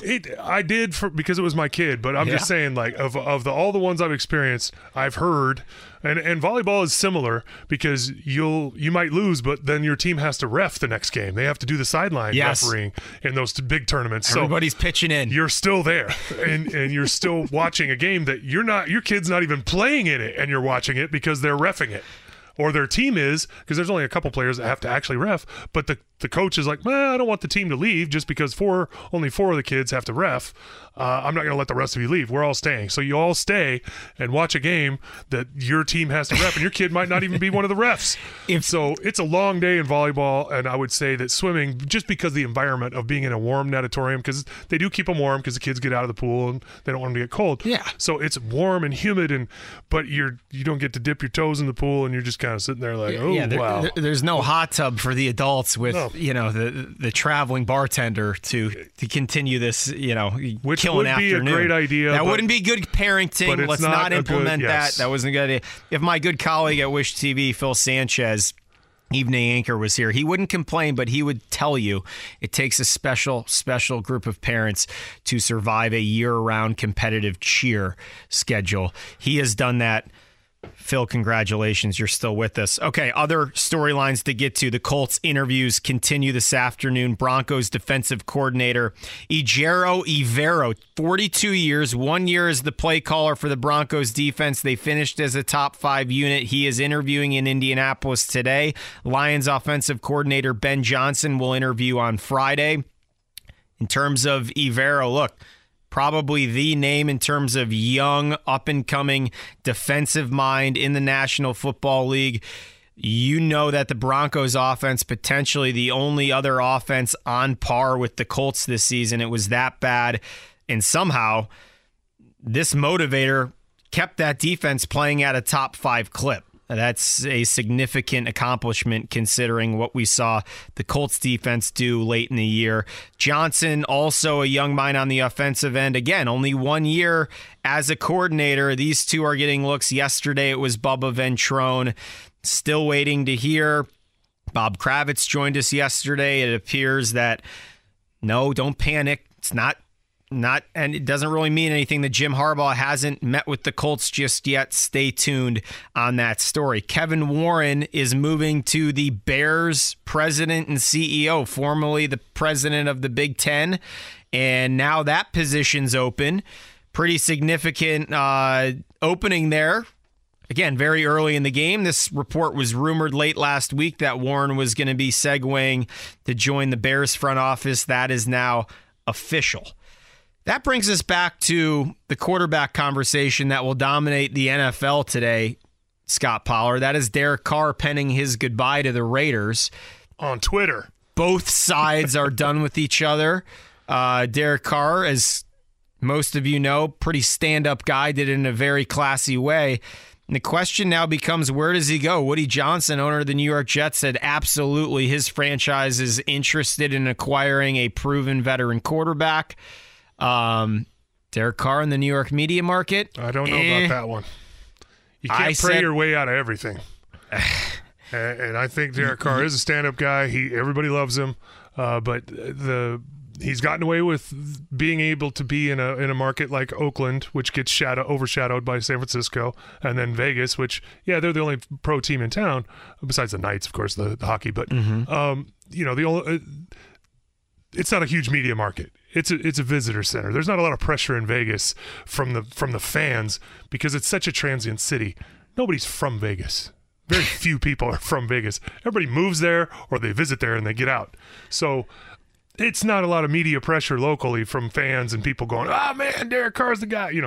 New York is very different. They've been the biggest market in the world for a long time, and the pressure there is exponentially higher. And there's arguably no worse position to be in sports than the quarterback for the New York Jets historically. Yeah. It has not gone well since 1969, with the exception of Chad Pennington for a few seasons, Mark Sanchez behind one of the best defenses of this millennium under Rex Ryan. That list kind of ends there. Maybe throw in a year or two from Vinny Testaverde. That's about it. Yeah. So that would be a significant commitment, although the timing feels right. I'm saying Commanders. I think this is Wentz part 2. The Colts were in a very similar situation last year that the Commanders are now. You need a stabilizing force with the team that showed you they're decent. There's something there. You have an opening with the offensive coordinator. And from a public relations standpoint, you have no concerns about what Derek Carr is going to say. What is he going to do to potentially further tarnish the reputation of what's been the franchise marred in controversy for all year? And that's not going to change whoever the quarterback is. You're saying, though, maybe Packers. I'm not swap saying with that, Rodgers. But I'm sitting there thinking, for the Packers base, the fan base, their team is really good, and if they're good. I think they played their way out of the playoffs. I think they were a playoff team. Well, with a winning in at home against Detroit, everyone in Wisconsin would agree. But is that because they're a terrible team or they just fell apart? The wheels fell off the bus. I think they're good enough to be a playoff team. And I also know the Packers fan base is tired of Rodgers. I think Rodgers is tired of the Packers. And that's the only thing that made me think, you know what? As opposed to taking a step back and rebuilding, like the Colts are probably going to end up doing with a young quarterback from a draft. Correct. Or some other free agent move with a young quarterback. Maybe they try to bring in a veteran and say, hey, if we got Derek Carr, it's not Aaron Rodgers, but at least it's somebody that our fan base will accept and that can still keep them, hopefully, in playoff contention, as opposed to rebuilding for a couple years. That would then open the door for Jordan Love to say, hey, well, get me the heck out of here. I've been waiting 4 seasons. The whole game plan to this point was, hey, when 12's done, it's your team. He stepped in. He's shown that he has an arm. It's not like he's gone in and fallen on his face. I wonder how quickly this gets done, Scott, because I would imagine the Raiders have the leverage. I'm with you. That feels like, Jimmy, what's your take? If they're going to make a move, they have to do it before February 15th if they're trying to trade him. At that point, his money becomes guaranteed. It's $40.4 million in guaranteed money. Which is why they sat him the last 2 games of the year. So their option is either cut him or trade him by that point unless they want that number on their books. He also has a no-trade clause, which makes things a little bit difficult, but compared to other quarterbacks around the league, his contract is pretty team-friendly. It's only a $40 million hit compared to other quarterbacks, and they can get out next year if a team trades for him for only a $7 million cap hit. So it's friendly, but will they move him in time, and will he accept where they send him? I think when you take to Twitter and make it, that's what I was just about to say. You are going to say he's out of here. Right. He's going to take it. Right. It depends, unless it's some bum team that he does not want to play for. Jimmy, I appreciate the succinct breakdown though of the financials, because often we blow past. Look, this is a salary cap driven league. It's going to have to fit wherever this works, and with Wentz off the books in Washington, potentially a swap with Rodgers, all that money that would move places, a much more complex deal potentially with the Packers. But Scot Pollard, he is courtesy of the black hole. They have given Scot Pollard us this week. And look, we appreciate your thoughts. First and foremost, you're the one who rides and dies with the Raiders. Mostly dies, but it's been a rough have you been to that stadium couple decades. Yet? No, I have not. Place is incredible. I really wanted to go for the last game against the Chefs, but couldn't make it. Got it. Maybe next year. Let's go back quickly to the Colts. Chris Ballard, Tuesday. We continue to learn what is important here this week into next week with the coaching search. Ballard on what he's learned through the breakup with Chuck Pagano, the near hire of Josh McDaniels, of course, 4+ seasons with Frank Reich, and now searching for another new head coach in Indianapolis.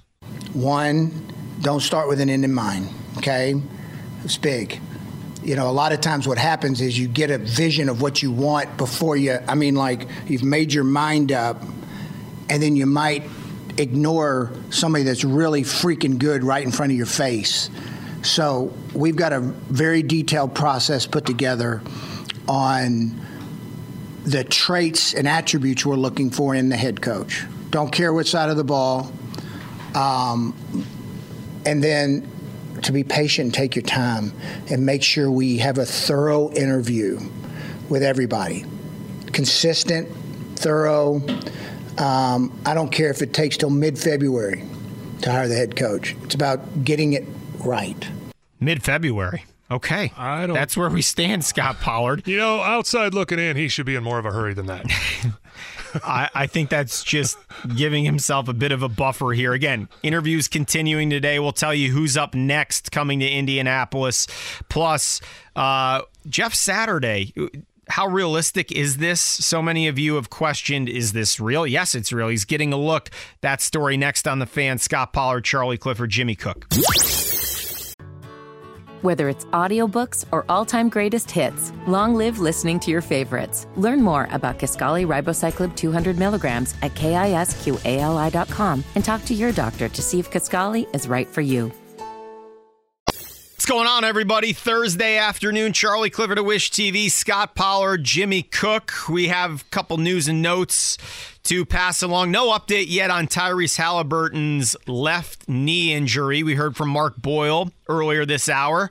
He shared that Tyrese used a crutch to exit Madison Square Garden last night after the Pacers' 119-113 loss to the Knicks. He was injured in the third quarter. It was an awkward kind of landing after his foot was stepped on by a Knick and then by a fellow Pacer teammate. He limped off. His shoe had fallen off in the process. At the time, it looked like, all right, is that a foot? Is it an ankle? We now know it's a knee. And the Pacers don't practice today, so we may not have further news until tomorrow when the Hawks show up.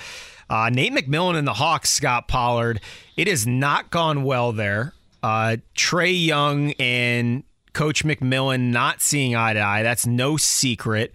There were reports as recently as last week that leaked out that McMillan was considering potentially resigning from his post due to the turmoil down there.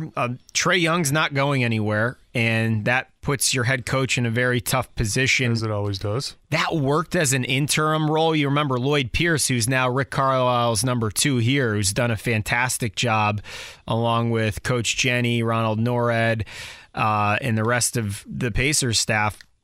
The marriage of Nate McMillan and Trae Young, quickly, did that ever make sense on paper to you? A defensive, hard-nosed guy and one of the most, guards that I think we would all agree appears very interested in scoring the ball, but the defensive end of the floor, not much of a concern for Trae Young. Well, and that's a management issue. You know, you're hiring people based on what's on your roster right now. You hire a guy like Nate McMillan, you got to know they may not mesh because of their different styles of coaching and versus playing.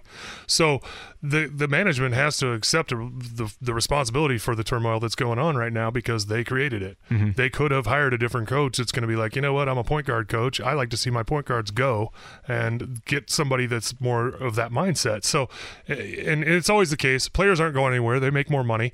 They're worth more, and it's harder to move a player. So it's easier to fire a head coach. And Young's made Atlanta relevant again. Yeah, we joked about it yesterday. Just his hair. He has the most least hair. It's awesome. And so when that's a low blow at a Sooner. No, that's a chop. He's a great guy. He's a great player. And as a guy that had lots of dumb hairstyles myself, I'm qualified to say that. So anyway, it's a shame when those kind of things happen, though, but they do because people forget. We talked about pieces earlier on the show, but people forget that chemistry is a real thing. Style is a certain thing. And when your players want to do something one way, i.e. the 03 to 05 Pacers wanted to run, and the coach is like, no, we're going to walk it up and we're going to play half-court basketball. Mm-hmm. It didn't work. Regardless of the crazy amount of talent we had on those teams, it didn't work. We got to the playoffs. We got to the Eastern Conference Finals in 03-04, but still, it wasn't good enough despite the talent and the great coach that is now Rick Carlisle, but back then a very different style coach. So now we're in Atlanta and we're talking about Nate McMillan trying to push a round peg, which is Trae Young, into a square hole. It's not going to happen, and Nate will be the one that's gone. The Hawks are right around 500, and you'll see them on the floor at Gainbridge Fieldhouse tomorrow night. Memphis comes in Saturday. On the topic of interim head coaches, Jeff Saturday on Monday really took the position of letting his voice, for the first time, share what the circumstances were when he took over with 8 games to go, 9 weeks in the season. He pointed towards, look, the conditions were not the ones that I would move forward with. I mean, cold showers, no towels for the players. How do you expect to produce in a major league, the movie environment? Their plane broke down. They had to bus them everywhere. No. The headsets wouldn't work. We were allotted 1 time out of the game to the other team's 3 each half. But seriously, he does have a point. He came into a situation with a staff that he didn't pick, which most head coaches, when you get hired, you get to pick all of them, if not all of them. That is correct. You might have 1 or 2 that's like, oh, you got to keep this high guy. Recommendation, right? But you're pretty much coming in with your staff, your playing style, your coaching style, and guys that fit around with your personality. The chemistry has to be there too for the staff, not just the players, but the staff has to have that chemistry. And so he did come into a tough situation with not a whole lot of chance of success other than just the talent that was on the field, and obviously, as we all know. So not making excuses for him because he did not have experience. It kind of sounds like you're making excuses for him. Well, I'm making an excuse that be realistic about where he was. And if you were offered that job, would you say no because I don't have my own staff? No, I'm going in there. I'm going to do my best, which wasn't very good as far as production. But what if he gets a chance to be the head coach and picks his staff and gets to pick out or help influence who the next quarterback's going to be? Would he have a better chance of success in that scenario? I don't think so. This is the decision possible. Jeff Saturday made, though. He could have told Jim Irsay, wow, I'm blown away. But you know what? If you truly believe in me, if you've had this vision of me being the guy, maybe when I even haven't had that vision yet, let's do it this offseason. Plug in an interim head coach, and unless they blow you away, let me now prepare over the final weeks of this season into the offseason at very quietly behind the scenes, picking out my staff, really getting an in-depth look and having a runway for a chance to get this plane off the ground. That was the decision Jeff Saturday made. He finished 1-7. That would have been a more intelligent way of going about it. And that's where we're at right now. Obviously, you can't just fire the staff in the middle of the season, the whole staff. You got to have some continuity there. So, yeah, interim head coach means just that. And that's why you promote the guy that's already here. And Jeff Saturday's problem will never be getting along with people. No. I think a lot of folks who would have come in from the outside and started to try to change things in the middle of the year, I mean, that I didn't see the body language or gather anything that internally people were just turning on this guy. I think he won a lot of people over, and that's why he's getting an interview. But the 1-7 mark for the horseshoe, for this franchise, for the standard, that's going to win out at the end of the day. Jim Irsay is going to have a ton of questions to answer that, quite frankly, he's never had to answer because this has been based off winning. Is Jeff being considered because of his relationship with Jim Irsay? Because we talked about it yesterday, how Jim has been kind of micromanaging the staff to a certain extent, where Chris Ballard felt so compelled to say, no, Jim says he lets me do my job. And when a GM says that, that's typically because the owner's been telling him what to do. And Ballard elaborated on it, said, look, the owners run the teams. They own the teams. They have the final say. That isn't anything different. But it's now just to the degree that things are happening here and have happened really since the trade of Carson Wentz that it feels like a bit of an outlier now in the NFL. Obviously, Jerry Jones, for decades, you've seen how that's worked out in the long term in terms of getting the Cowboys back to where Jerry Jones believes they belong. To answer your question, yes. If Jim Irsay told Chris Ballard, hey, thanks for letting me do this Jeff experiment, I admit it just didn't come together. I'll thank him. I'll send him on his way. I don't believe that Jeff Saturday would still be a candidate. Right. And that's where you're at. It is a valid talking point because Jeff is still in the conversation. And that leads me to believe that when Chris was saying, oh, the owner, he does have his points, but he's letting me do my job, maybe he's not. Maybe he's keeping Ballard on a tighter leash and thus wants his own guy, which is Jeff Saturday, very clearly, despite what whoever was advising him, which, was Jeff Saturday before he became the head coach. And then he's the head coach, interim head coach. And then now it's like, but you know what? We've got an off season here. I'm going to give Jeff Saturday the keys to this franchise as the head coach. I'm going to let him pick his staff. And Ballard, you're going to let him do that because that's what I'm telling you to do.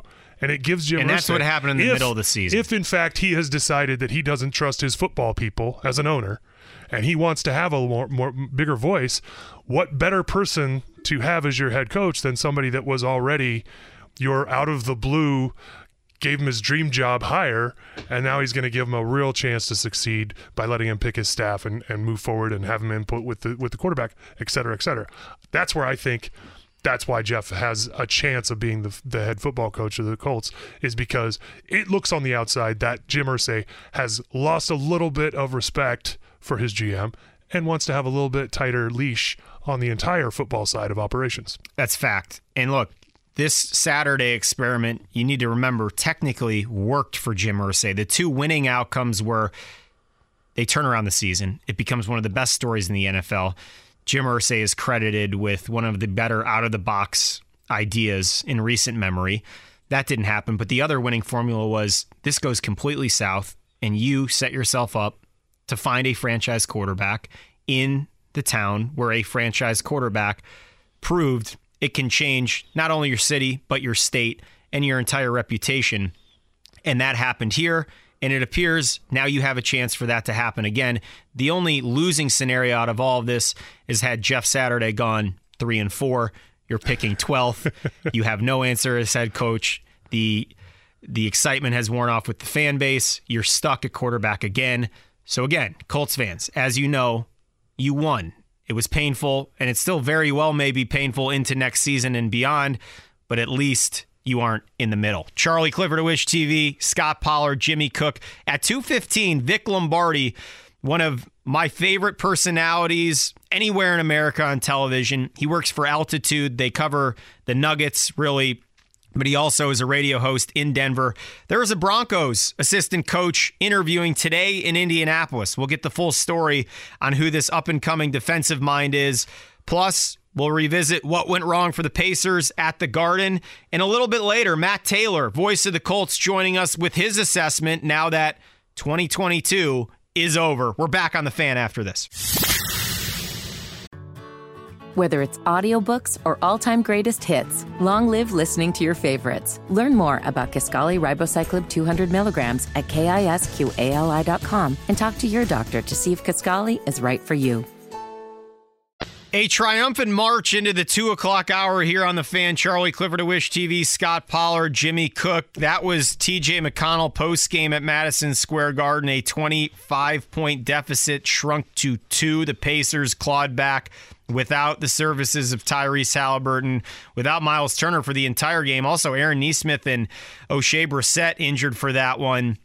Worth the price of admission, a very slow start, and now you wait in... as we asked Mark Boyle earlier during the last hour, no injury update just yet on Tyrese Halliburton. It is right now a sore left knee.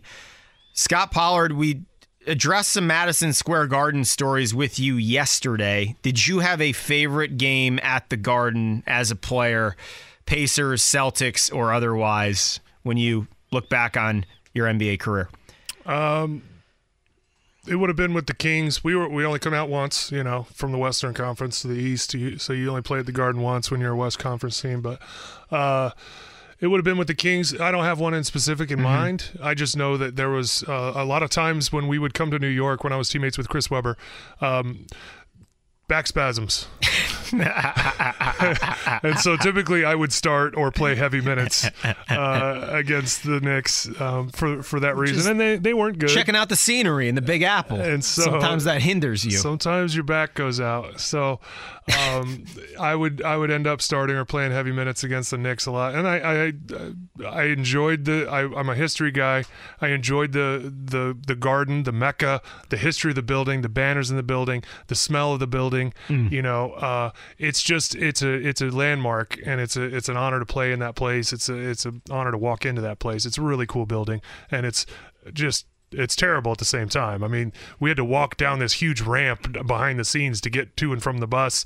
I mean, it's just terrible because the bus can't go up there. The underbelly of that place is pathetic. It's unbelievable. It's old and it's pathetic. One of my favorite stories, though, I will say, it had nothing to do with basketball, but we took the train from Philadelphia right to the Madison Square Garden. You're kidding me. And we came up underneath on our own car. The Sacramento Kings. Yeah, we came up in our own car, and we had our own car on the Amtrak or whatever it was, and we stopped at the Madison Square Garden and walked out, stayed close by, and that's how we got to the game. I thought that was fun. We needed a Hard Knocks version of the NBA with the Sacramento Kings. I will die on that stake. That was one of the most interesting cast of characters. We'll continue to get into that. Scot Pollard, tell the stories. He's with us as well tomorrow. We'll see what we can get off the record for him on the air. Colts interview process continues. Friday, it's going to be Ben Johnson, Lions offensive coordinator. He interviewed with the Texans today. One of these young guns who turned around a Lions offense behind Jared Goff. Again, you watched Sunday night as they stunned the Packers, held Aaron Rodgers out of the playoffs. Today, it was Broncos defensive coordinator Ejiro Evero, 42 years old. Vic Lombardi is going to join us from Denver with the latest on this story. We're going to learn a little bit more about a candidate who appears, if you're looking for a young defensive mind, this is the number one option potentially in this year's coaching cycle. IU dropped to Penn State 85-66. Jeff Rabjohns with the level of concern in Bloomington, which has reached a new height of the Mike Woodson tenure, just year two for Coach Woodson, and suddenly down 2 starters. IU can't even play a game within single digits of most of these Big Ten schools over the past 3 games. IU hosting Wisconsin Saturday. The Badgers ranked 18th in the country. Scot Pollard, a fan at UK was ejected earlier this week for bringing a sign to Rupp Arena that read, "Please go to Texas." Directed at John Calipari. What's your pulse on what's going on in Lexington? It's not good. Speaking of coaches that have lost their locker room, I watched that game, and those players aren't playing. They're not even trying. They have really fallen. The wheels fell off the wagon a while back, and now they're not even pushing the wagon. It's pretty bad. And obviously, Kentucky considers themselves a blue blood. They are. Cal has a great reputation as a recruiter. He constantly brings in the talent, and I think, even in his off years, the preseason games he schedules are against top 10 teams always. He has a great offseason schedule, but then he goes to the SEC, and let's be fair, it's a football conference, and year in and year out, they haven't had a whole lot of competition consistently or rivalries within the conference season. Now, Alabama is really freaking good. And there's other schools in the SEC who have made strides in their basketball program. Bama just beat them by 22 the other night. It was embarrassing to watch, and there were boos at halftime. I watched that game.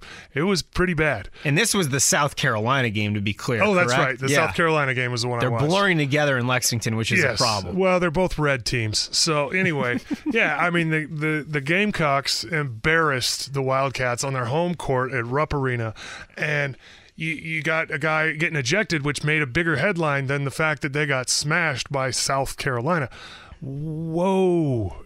Cal used to get by because he had so much talent. Even if they struggled in the preseason against the really good teams, then they go to the conference and it's like, all right. They put it together. Well, you can put it together, but also you can out-talent teams in college. You can't do it in the NBA, but in college you can out-talent teams with bad coaching. We have 5 McDonald's All-Americans and you have none in the SEC. We're going to beat you even if I can't coach, and he is a good coach. But it's a glaring weakness right now is his ability to get them back on board. Much like the situation in Bloomington, it's not looking good in Lexington, and it looks a whole lot – they're very similar. They were teams that look good on paper, and you're going, okay, you know what? They could do some damage. No, they can't. And that's coaching. When you've lost your team and they're not playing defense for you, they're not even trying. They looked embarrassed to be on the court, and they should have. They should have against South Carolina. They looked embarrassed. By the end of the game, they just didn't even move. They just looked like, all right, well, look at the clock. When's this over? That is a team that has completely ignored and left the favors of their head coach. There may no be rescue in that one because once the entire team turns on you, then it's like, all right. But Coach Cal has a lifetime contract. And these are the details on this. There's some confusion. Texas, reportedly, according to 247 Sports, has reached out to Calipari. Calipari on his Monday night radio show denied that, but nonetheless, it seems to be a report from a reputable place that came out before that comment. Again, Charlie Clifford at Wish TV, Scot Pollard, and Jimmy Cook. If Texas were to lure John Calipari to Austin, technically, Calipari doesn't have a buyout if he leaves on his own. However, if he is fired after this season, the university owes John Calipari $250,000 under $40 million. And there have been message boards where UK fans have now begun to gather up support potentially to help pay that buyout. That's pretty easy. They have a lot of alumni that own like $40 million. Yes. That's nothing. That's Churchill Downs money talking right there.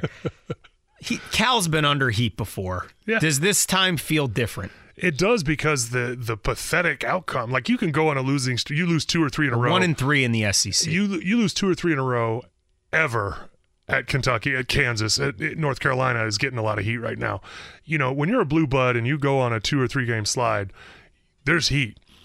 But this is different. This is like they're getting beat by terrible teams, and they're embarrassed by terrible teams. That's a big difference. That's not just like, oh, we got to tweak some things and we got to get better. That's like, whoa, that does feel a whole lot different than just saying, hey, you know what? It's a tough conference.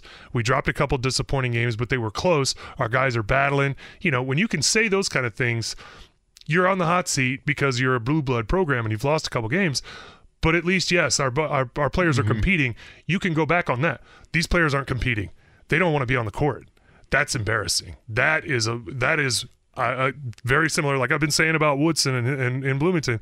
When your team doesn't want to play defense, when your team doesn't want to be on the court, they've given up on you as a coach. I don't know how you reel that back in. I don't know as a coach how you go, all right, yep, my team has completely given up on me, but I'll be able to just throw the old fishing pole back and reel them back in, talk to them about this or that. And again, Maybe it's a bowling night. Maybe Lexington maybe he needs to take him out to the stud farm and have him watch a horse do that. Coach Williams did that to us one time when we were in the kidding me? We played in Lexington in the Sweet 16, and we went to a stud farm and watched Seattle Slew get it on. Jesus Christ. That was a memorable experience, and he had his whole family We're going to there. get Roy Williams on tomorrow Roy. to confirm this story. You've compared the situation to the last month in Bloomington, really the last 2 weeks. Kentucky had won 28 consecutive home games before this most recent loss against South Carolina, the game we've alluded to. What John Calipari's done for a decade now. To me, I can't compare the two. Let's take into account how bad it's been here in Bloomington and the struggles that the poor Kentucky fans have had to go through in Lexington. Those poor people, this agony. To me, this feels like a bit of an overreaction. This Texas firing just happened. Chris Beard, from what he did on the court, was not going to be going anywhere anytime soon. His behavior off the court certainly warranted him being removed. If true. Correct. It just feels like the perfect storm right now for Kentucky message boards, and John Calipari's weathered a few storms. If Coach Cal leaves Lexington, I think at this point in his career, Scot Pollard, he's going back to the NBA. He has learned, he's adapted, he's built an NBA program in Lexington. To go to Austin and to, carry the flag for a program that will always be a football school that has Arch Manning showing up on campus this fall, that will revitalize that program, whether it's wins and losses or just from a headline standpoint. John Calipari going to the NBA and proving himself there, that would seem like, for someone who's that competitive and who still has life left in him, he's in his early 60s, that would be the obvious answer if I'm forecasting what would be next for Cal if he decides, look, I'm going to walk from $40 million. I'm going to leave Kentucky where they don't have to fire me, and I know if I walk out that door and shake their hand, I'm leaving $40 million on the table. And the way to make that up is to sign an NBA coaching contract. You make 20 back in the first deal, right? Yeah. So I don't know why anybody would rather be a college coach than an NBA coach anyway, just because of the level of stupid rules that college coaches are supposed to follow that most of them don't, including Cal. And the structure that there is and the appearances you have to do for the donors and all that kind of stuff, the politician stuff that has nothing to do with basketball that you have to do as a college coach versus an NBA coach. So, yeah, I don't understand why anybody would want to do college over the NBA unless you strictly like the idea that you're coaching younger minds and improving younger players and getting them ready for the next level of life. Still changing lives before you get to the NBA. Your lives change the moment you sign up. Some of them, yes. A lot of them, no. Especially when you're a one-and-done coach like Calipari is. I don't think that's what he gets off on, to quote Chris Pollard. Going back to that line. I don't think that's what Cal is about, is melding talent and men. I think he's about bringing the talent in and winning games. He's not trying to get to be these guys' best friends and help them be better students like some other coaches. I think he's the selling pitch, right? When you're saying, "Hey, you're going to be with me for a year," that's the plan. You're going to start. 90% you're going to win a lot of his games. Players, you're going to have a chance at a national title. Yeah, that's why you're here, and I'll see you in the NBA one day. And he's produced a ton of NBA players as a result. Think about the team he could field just by if they didn't leave, or if he went to the league and just said, "Give me all the guys I've coached." Yeah. And put it together. It's a long list. I couldn't even name them all. The UK situation, as Scott pointed out, you think it's bad in Bloomington. Well, look, the pitchforks are out in Lexington as well. UK's 10-6. They have 5 double-digit losses. They're 1-3 in SEC play. We'll see who can get it back on the track first. We're going to be joined by Vic Lombardi here shortly, Altitude TV. There is a candidate in Indianapolis right now interviewing for the head coaching job with Jim Irsay, Chris Ballard, Ed Dodds, and others here at the Colts complex. And Vic Lombardi knows this story better than most. So he's going to join us next on The Fan. Jimmy, okay if we take a quick timeout beforehand? How do you want to handle this? You can if you'd like to. You're just gonna have a longer middle segment, but you're welcome to if you'd like. The honesty. You're driving us. Let's take a quick timeout. Charlie Clifford, Scot Pollard, Jimmy Cook. You knew it was bad in Indianapolis after you looked up at the scoreboard. Week 1 in Houston, a 20-20 tie. Well, the only other team that can say we know your pain was the Denver Broncos this year. We'll get the full story from Vic Lombardi next. Whether it's audiobooks or all-time greatest hits, long live listening to your favorites. Learn more about Kisqali Ribociclib 200 milligrams at KISQALI.com and talk to your doctor to see if Kisqali is right for you. Welcome back to the Fan. Charlie Clifford of Wish TV. Scot Pollard is in here. Scott's giving us the full breakdown on what's going on with the Pacers. We still don't have an injury update on Tyrese Halliburton. Left the Garden last night with a sore left knee in the third quarter. Pacers nearly come back to stun the Knicks. It's still a great story, and I know all of you in Indy today driving around, fingers crossed. Please do not let this be a significant injury that will potentially create a huge speed bump for Rick Carlisle and what's been one of the more entertaining stories in the Eastern Conference over the first half of the season. Right now, we need to get into the Colts coaching search. We've continued to monitor who the candidates are going to be, who are the long shots, and then Jim Harbaugh clearly remaining the favorite unless we're told otherwise. Right now, joining us from Altitude TV, he is the go-to guy when it comes to Denver sports. Vic Lombardi on the Mower Shop from Fisher's Hotline. Vic, thanks for hopping on under short notice. We have a candidate here in Indy today that we're trying to learn more about. Please give us the full story on this young, impressive defensive coordinator for the Denver Broncos. Absolutely brilliant mind. He really is. Everybody who comes across him, anybody who meets him in person, they walk away with the same mentality. This kid is special. And I call him a kid because he's young, but bottom line is he ran a defense here in Denver that basically played with one arm tied behind its back all season long. The offense was miserable, and the defense carried most of the load. And, both sides of the ball had injuries, but the defense never used those injuries as an excuse. Ejiro Evero is everything you can ask for. Now, as a coordinator, he was great. You never know what happens when you take that next step as a head coach. It's a different job. It requires different services, different responsibilities. So I'm not going to tell you right now he's going to make a great head coach. I can tell you he's a brilliant mind and a great coordinator. Is he a good fit, though, Matt, for a team? Vic. Is he a good fit for a team here in Indianapolis that is looking to get another quarterback, and they pride themselves on scoring a lot of points? Mm-hmm. And typically, defensive-minded coaches are not offensive-minded coaches also. Well, the Denver Broncos hired an offensive-minded coach who called the plays, and he averaged the fewest points in Broncos history and the fewest in the NFL this season. So having an offensive-minded coach doesn't always get you offense. I think having coaches who conduct that side of the ball is plenty. I mean, listen, what defensive-minded coach would not want to score points? It's going to make his defense better. So I don't think you should worry much about that.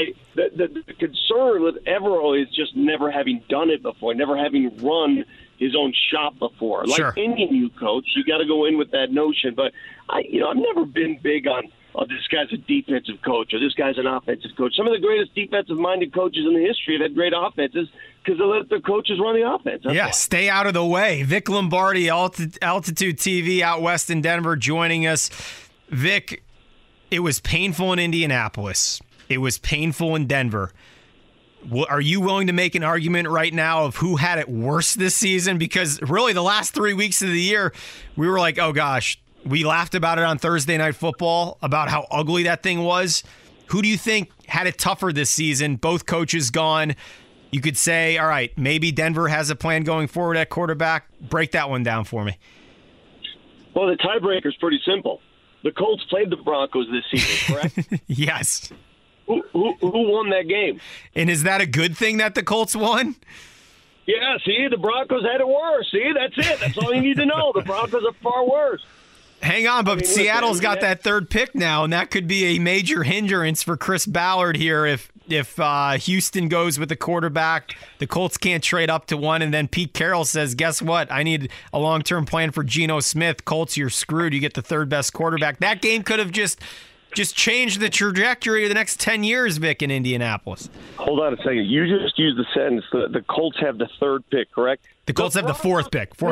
All right, whatever. The Broncos pick is Seattle's. They don't even have their own damn pick until late in the 20s because they gave it away.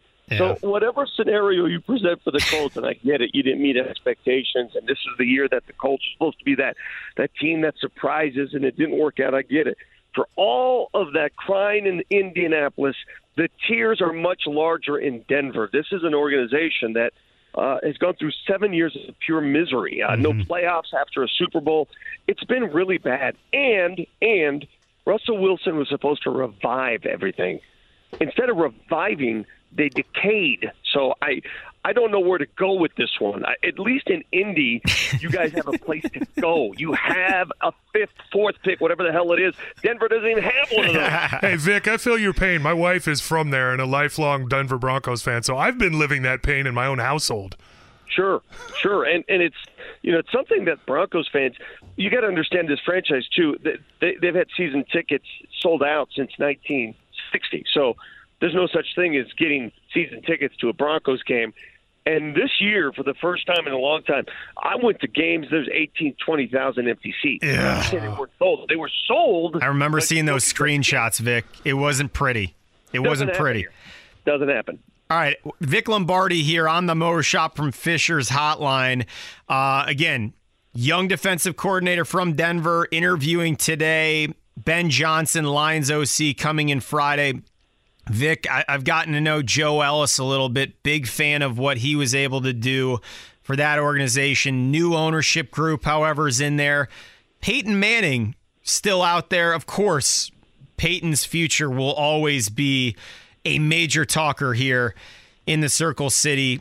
How much have you seen of Peyton lately? And give me your crystal ball. What's going to go on with Manning? The Manning cast has been a hit. Omaha Productions is killing it. What do you think's going to be next for Peyton Manning long term? We see a lot of Peyton in and around town. He's involved in a lot of different charities. And I actually see him on the golf course on occasion in the summers. Lovely. I don't think Peyton has like a master plan. I really don't. Everything he touches turns to gold. It really does. He's so good, so adept, so detailed. And I think when you're wired that way, whatever you do touch works, because he doesn't let any stone unturned, and that's the way he's always been. You guys know that. I mean, anybody in Indy knows how he's wired. Sure. A lot of people suspected, well, he's certainly going to be a part of the Denver Broncos moving forward. Well, how? In what capacity? He's not part of the ownership group. He's not going to coach. The only thing he would do is run the team as a GM, and I'm not even sure he wants to do that. That's a lot of time. So I think Peyton Manning has a clean slate as far as his future is concerned, and I have no idea which way he's going to go. What would you like to see him do, Vic Lombardi? What would you enjoy most from? You're a content creator. No one gets more laughs out of the Denver fan base than you. What do you think would, or is it already happened with the Monday Night Football stuff? Yeah, I mean, he's inventing content we never know existed, like the Manning cast. We didn't do that stuff willingly and watch it willingly, and now we watch all the time. There's a lot of things he's doing that in our content world, nobody ever did it as well as Peyton. Like, people try that Manning cast thing with other people, but nobody watches. No, right. They watch Peyton and Eli, though. It has to be certain people. So he has that rare ability to connect, even as a superstar. Long term, what I can see Peyton Manning doing, and when I say long term, I mean 10 years, 20 years down the line. When I saw him at the Hall of Fame, we attended his Hall of Fame ceremony, and he gave that speech. I looked at him and I said, Commissioner. That right there is the future commissioner of the National Football. Boom. Yep. If you read between the lines of that speech, it's so funny you said that, Vic, because we all reacted the same way. Oh, gosh. Goodell, whenever that becomes time, that felt very much like a commissioner speak. Vic, I know you're in the car, so we're going to get you out of here quickly. If you were to make a decision today, Does Evero, again, the young defensive coordinator from the Broncos who led a top 5 unit this season despite all the struggles for Russell Wilson's first year, former teammate, roommate of Nathaniel Hackett at Cal, that's how this thing came together. Is he a head coach in this cycle? How would you put those odds this afternoon, Vic? I would say they're 50-50. It all depends on the relationship he forms with whatever prospective owner interviews them, and if they see chemistry there, it always comes down to that. If there's an owner that sees a spark, then boom. But it's not going to happen in Denver because Denver's last 3 coaches were first-time head coaches. Yeah, it's time for some stability. What about Frank Reich out in Denver, Vic? What about Frank Reich? Well, Frank Reich's name was brought up. It was brought up, but it never really went anywhere. I think Denver's going to aim big. They want a Harbaugh or a Peyton or possibly a Dan Quinn. I think they're going to try and go as big as they can. They need a personality that's going to come in here and tell Russ what to do without having to worry about it, right? Because that's a factor when you're dealing with a big personality quarterback. Sometimes coaches they'll cave, and I'm not saying that's what Nathaniel Hackett did, but who's Nathaniel Hackett compared to Russell Wilson? If Harbaugh comes in and Harbaugh says, we're doing it this way, that's just the way it's going to be. Vic, getting you out of here on this one. Scot Pollard sitting to my right. Do you have a favorite Kings Nuggets memory, early 2000s? What can you pull out of the Lombardi archive for us this afternoon? Oh, God. Early 2000s Kings Nuggets. Did you ever go up against the great Nikola Skeetishvili? Skeets! My favorite Nikola Skeetishvili story, he gets drafted by the Nuggets, man, and he barely spoke English, and we did this story. We jumped in his car, and we said, hey, let's go for a ride, and I'll interview while we're driving around town. So he gets in the driver's seat. I'm in the passenger. Our photographer's in the back. He backs out of his parking spot there at the facility and backs right into another car. The cops show up, right, to file a report. He doesn't know if he has insurance. He doesn't know if he ever bought insurance. He doesn't have a driver's license. He has absolutely nothing. We're sitting there with this poor guy. He thinks he's going to jail. It was sad, to be honest with you. I felt so bad after that. Did that bit make air, Vic? Oh, yeah, we did the whole thing. Oh, we got to dig that up. Tell me that's on YouTube. At Vic Lombardi on Twitter, Altitude TV. Listen to him on 92.5 in Denver. It sounds like a similar story, Colts. You're trying to make a big swing higher for the Broncos. That's certainly what Jim Irsay is trying to do here. Vic, appreciate you hopping on short notice. Thanks, Vic. Thank you. Scot Pollard's here, Charlie Clifford, Jimmy Cook. The good news is we're going to segue right to Matt Taylor here shortly, the voice of the Indianapolis Colts, kind enough to join us. We have not heard from Matt Taylor since the season ended. Matt Taylor had some viral calls earlier this season. You think about the fourth quarter game-winning drives. Remember, Matt Ryan now 6th all-time on that list. He had 4 of them through, the first 7 weeks of the season, the Kansas City win, the Jacksonville win, the win in Denver. We just connected with Vic Lombardi out in Denver. Things were going very right late in games. And Matt Ryan, when he reflects on why, Scott, he told us on Monday, he still thinks his body has football left in him. And some people laughed, and some people said, you're crazy. Well, he would probably just flip on the tape in the fourth quarter and say, hey, see all these other names that were getting you fantasy points, throwing for whatever, behind good offensive lines? They didn't have as many game-winning drives as I did this season. Yeah. With the second worst offensive line in football, with a wide receiver or tight end that no one had any interest in playing in fantasy football this year, with a head coaching change. I have football left in me. Who are you to say I don't? And I think maybe he isn't crazy. I don't think he's crazy. There's no indication that he can't play in the NFL. Should he be a starting quarterback for the Indianapolis Colts? No. That's best for both parties. Yeah, it doesn't work here, but it doesn't mean he can't go play somewhere else. Just because of the fit. It doesn't fit here. No. But he's not done. There's a lot of gas left in that tank.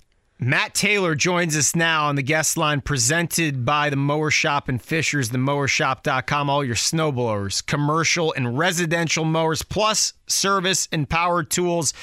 Matt Taylor, Scot Pollard, and I, along with Jimmy Cook, seated in the drivehubler.com studios. You were in the locker room Monday as the players packed up and headed out. We saw Michael Pittman Jr. posted today. He got down to do some hunting with his grandfather, who's in his 70s, for the first time. Grandfather, grandson hunting together, a nice way to clear the mind after what was a very frustrating season for Michael Pittman Jr. What were some of the most important updates you gathered Monday that you think will be significant here in the early going in the offseason in Indy? First of all, that's awesome. I mean, I don't know if it's a great hunting day today here in central Indiana, but that's a great story. I did not realize that. But I think, from a newsworthy standpoint, I think I heard the tail end of what you guys were saying. I think, Matt Ryan continues to have the idea in mind that, he's not going to retire and he's going to go into his age 38 season and still think that he can play. And I do agree with you guys. He showed a lot of flashes this year that, he can still be the Matt Ryan of old. But whether or not that makes sense in Indianapolis, we're going to wait and see on that, I guess. Shaq Leonard and his update from a health standpoint sounds like that second surgery is having a much better effect on his body than the one he had back in June. So that's a good developing sign for his rehab and his progress towards 2023. I think the same thing with Jonathan Taylor as well. Sounds like there's a positive belief that that he will avoid surgery on that ankle. And he was in and out of the lineup this year, so that's a good sign, to get him back healthy, ready to go for 2023 and be more like the guy we saw in 2021 when he led the NFL in rushing with 1,800 yards. Yeah, one can hope. From a wide margin. So, those are the things that really stood out to me. And then, just talking with a guy like Ryan Kelly, who's seen it all. I mean, he's been in the NFL since 16 and longest tenured Colt, and he's played with 9 different quarterbacks, and he's run the gamut in terms of experience, both personal and professional. And he said this year for him was up there in terms of just most mentally taxing, considering the way the season started and getting off to another bad start and stubbing your toe against the AFC South, and then the changes that basically started after week 7 and going to Sam Ehlinger and then doubling back to Matt Ryan and Marcus Brady gets fired. Then, your head coach who's been with you since 2018, Frank Reich, gets let go. Then we go to Nick Foles, and then it's Sam Ehlinger again. So I think a lot of guys just had a lot of different emotions in terms of being upset and mad and PO'd about how the season went, but then also I think just human nature, just that sense of relief that it was over, and now the narrative can change, and you can look forward to an upcoming season where you try to right a lot of wrongs that the Colts experienced this year. Voice of the Colts, Matt Taylor, joins us. Charlie Clifford of Wish TV, Scott Pollard, Jimmy Cook. There's been reports, and I take it more as hearsay, of, the fractured relationships between Chris Ballard and the players. There are 18 other teams, Matt Taylor, who to some degree are in the similar spot as the Colts this week. You're on the couch. You're looking for answers of how this season went wrong, what needs to be changed. When you don't win, people don't get along. People don't get paid as much. It's where you are. Reggie Wayne has gone out of his way to stand up for the young wide receiver room on social media since the season ended. He's applauded their ability to kind of get through the muck of this season. There was no offense that was under more change this season once it started to when it completed than the one in Indianapolis. What are your takeaways, not only from Michael Pittman Jr., but all the way down the depth chart about where this pass catcher group, and I'll loop in tight end as well, where are they on January 12th here, Matt Taylor, of 2023? Yeah, I think it's a group that, performed at times well, and then at other times, and I think a lot of things contributed to this, just the changeover in quarterback. And then, you changed quarterbacks 5 times last year between 3 guys. And you were down a bunch of offensive coaches towards the end of the season. Your 2 masterminds within that offense, scheme-wise, were no longer there after the New England game in the middle of November. So, there's some things that contributed to it, but I think we can all agree that, the passing game in general needs attention. And unfortunately, we've been saying this now for, I think 3 or 4 years. At least. Since Andrew Luck's retirement, right? So when you look at it, the Colts didn't throw for more than 250 yards in 11 straight games to end the season, right? They threw under 250 in 11 straight. And Carson Wentz's second half, Matt Taylor, was nearly identical in terms of struggling to throw the ball for over 225. That's exactly right. I mean, last year, I don't know why I remember this, but last year they only threw over 200 yards twice in the last 8 games of the season. So it's sort of like this. Unfortunately, it's been a bad 12 months for the Colts offense. If you go back to, that Christmas night game against the Arizona Cardinals last year, the Colts are 4-14-1 in that time span. I mean, that's more than a full season's worth of bad results. And, I looked at it yesterday. I mean, the Colts pass catchers, like you said, you throw in the tight ends into that group as well. Colts pass catchers in the last 2 seasons have only produced 5 100-yard receiving games. Yeah. 4 of them are from Pittman. The other one's from Jonathan Taylor against the Ravens in 2021. So, I think you've got some pieces here. I mean, Pittman's a good – I think he's an above-average wide receiver in the NFL, especially I think when the Colts use him more in the slot. Yeah, that's fair. I think Pierce is going to be a good yards per catch guy. I mean, we saw that at times this year with he had 3 catches over 40 yards on the season. I think you can tap into that more. I think Jelani Woods is going to be a good playmaker. Again, when you're talking about pushing the ball down the field vertically, getting explosive plays. But there's no question that everything in the passing game, offensive line included, has to be examined this season, and it's got to be looked at in terms of how the Colts attack teams schematically and then also personnel-wise, where they can get better in that aspect on offense. And Matt Taylor, this is the glaring issue in Indianapolis for any skilled position player, and you're not the only one. I am the same way in this. Every statement starts with, I think. And outside of Jonathan Taylor, he is the only person you can say something definitively starting a sentence with, I know. You know the elite caliber that Jonathan Taylor can bring to your football team. And quite frankly, anyone else who's going to have the ball in their hand on this roster, it's still an I think statement. And that's a failure on Chris Ballard's part, one that he owned up to on Tuesday. I'm bringing in Scot Pollard here. Gentlemen, the game potentially in the AFC Championship, if needed, will be played in Atlanta. I am putting both of you on the spot with Jimmy Cook as the judge, jury, and executioner here this afternoon. If you could have one venue to play one football game anywhere on earth, where would that be? And Scot Pollard, I'm starting with you. Oh, thanks. Thanks for the heads up on the question, too. I appreciate that. I tried to really give you a long-winded question there to begin the thought process here. Atlanta, it's going to be Atlanta, by the way, if you're just joining us. The Colts, Indianapolis was not able to say yes due to a scheduling conflict downtown involving Lucas Oil Stadium. And volleyball. Otherwise, it would have likely been here. It's got to be Vegas. I want to go see that game, any game in that arena, and why not see it? At least some football in an arena. I'd rather see the Raiders play. Allegiant Stadium, but it's Allegiant Stadium for me in Vegas, and obviously that's why the Vegas Raiders are there, is because it's a nice place to visit, but you wouldn't want to live there. And that's a place Matt Taylor has been twice, if I'm not mistaken, unless you didn't go the Rivers year because of the COVID restrictions. Yeah, so that's the case. So we only went this year, so we didn't go in 2020. You're right, it's spectacular. It's a great venue, state of the art, like you can imagine. So are we going championship game or just like any venue where I just want to watch a football game for the rest of my life? This would be for this year's championship game, but you would be able to select any venue with the thought of, hey, like Matt Taylor is the person. It's not Roger Goodell. It's actually this guy in Indy named Matt Taylor who's chosen it, and this is why he's chosen it. Well, for me, it's got to be in Lambeau. And I know the weather would be just awful.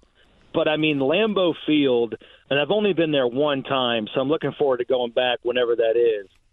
But to me, Lambeau Field is the most NFL-wise just classic NFL stadium. And what I mean by that is just all about football there. There's no – they got a Jumbotron, and they got a big, loud pumping PA system like everybody else.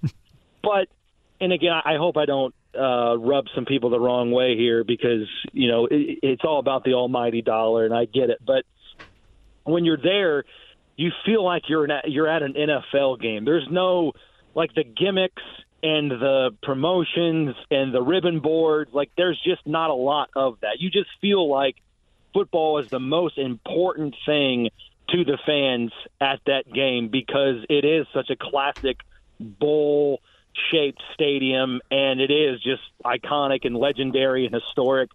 So I've been there one time, and it was all about football for me. I mean, a lot of the NFL nonsense stuff that you normally get at some of these places correct, just was absent. And so I hope I said that the right way or I'm being politically correct. But Matt, I'm with you now. I changed my answer. It's Lambeau. Jimmy doesn't even need to come in. We have a unanimous agreement. But in June. Oh, no. Come on. This is my issue. It's too cold. We have two outdoor teams, Buffalo and Kansas City. Again, this would be the what-if statement. If these two meet, it's going to Atlanta. And we're going to be playing in a dome? Come on, man. I'm with Lambeau all the way.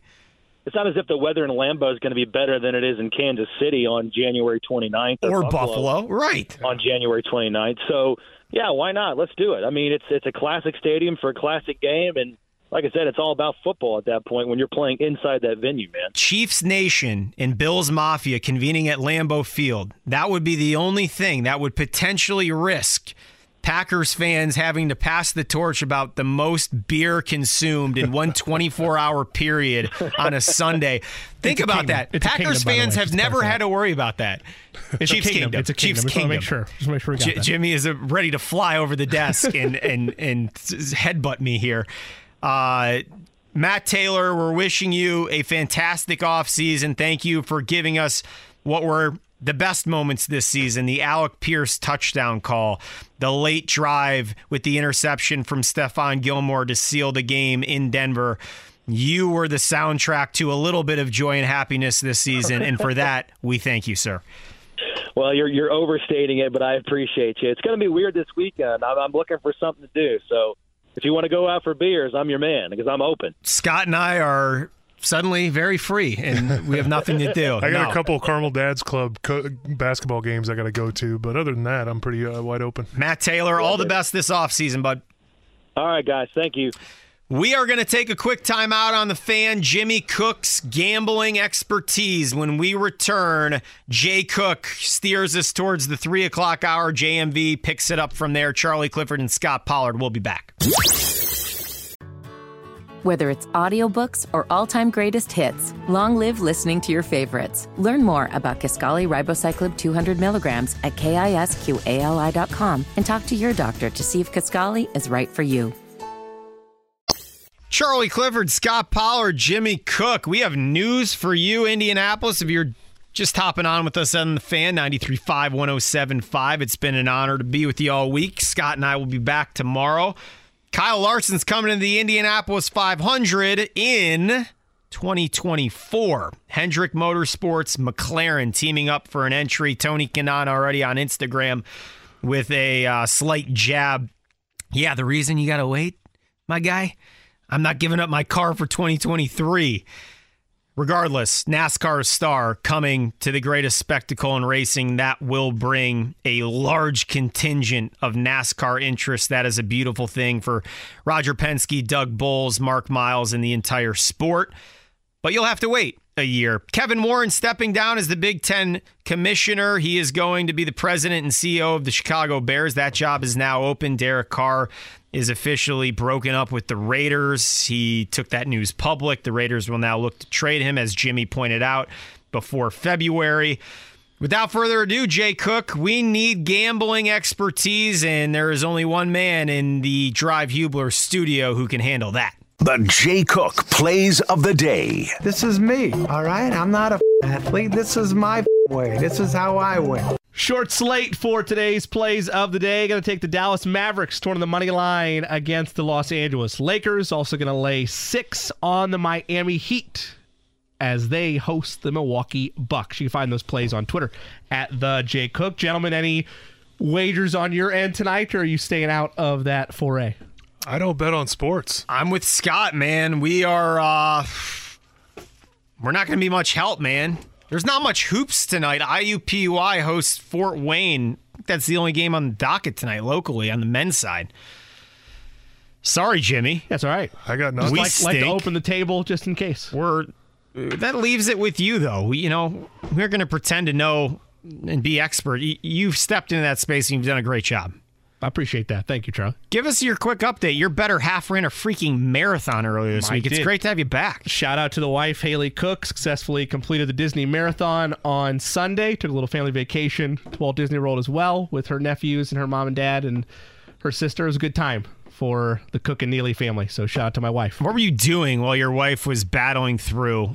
Navigating the monorail and other bus systems to try to get to different parks and spectator areas to watch her take down the 26.3. So shout out to her. And most importantly, how is she doing?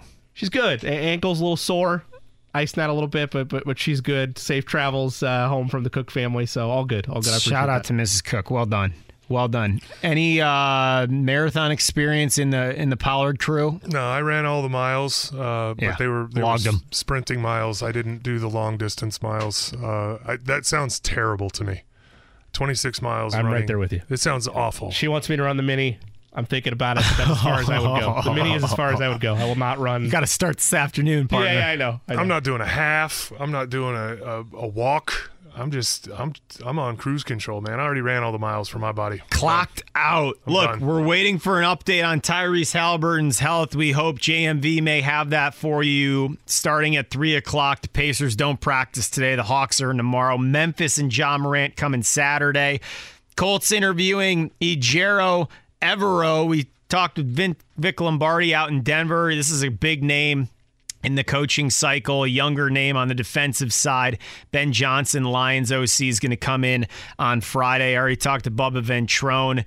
And the saga continues for Jim Irsay and the Colts. Who will it be to lead this franchise into 2023? We'll pick back up with that story tomorrow.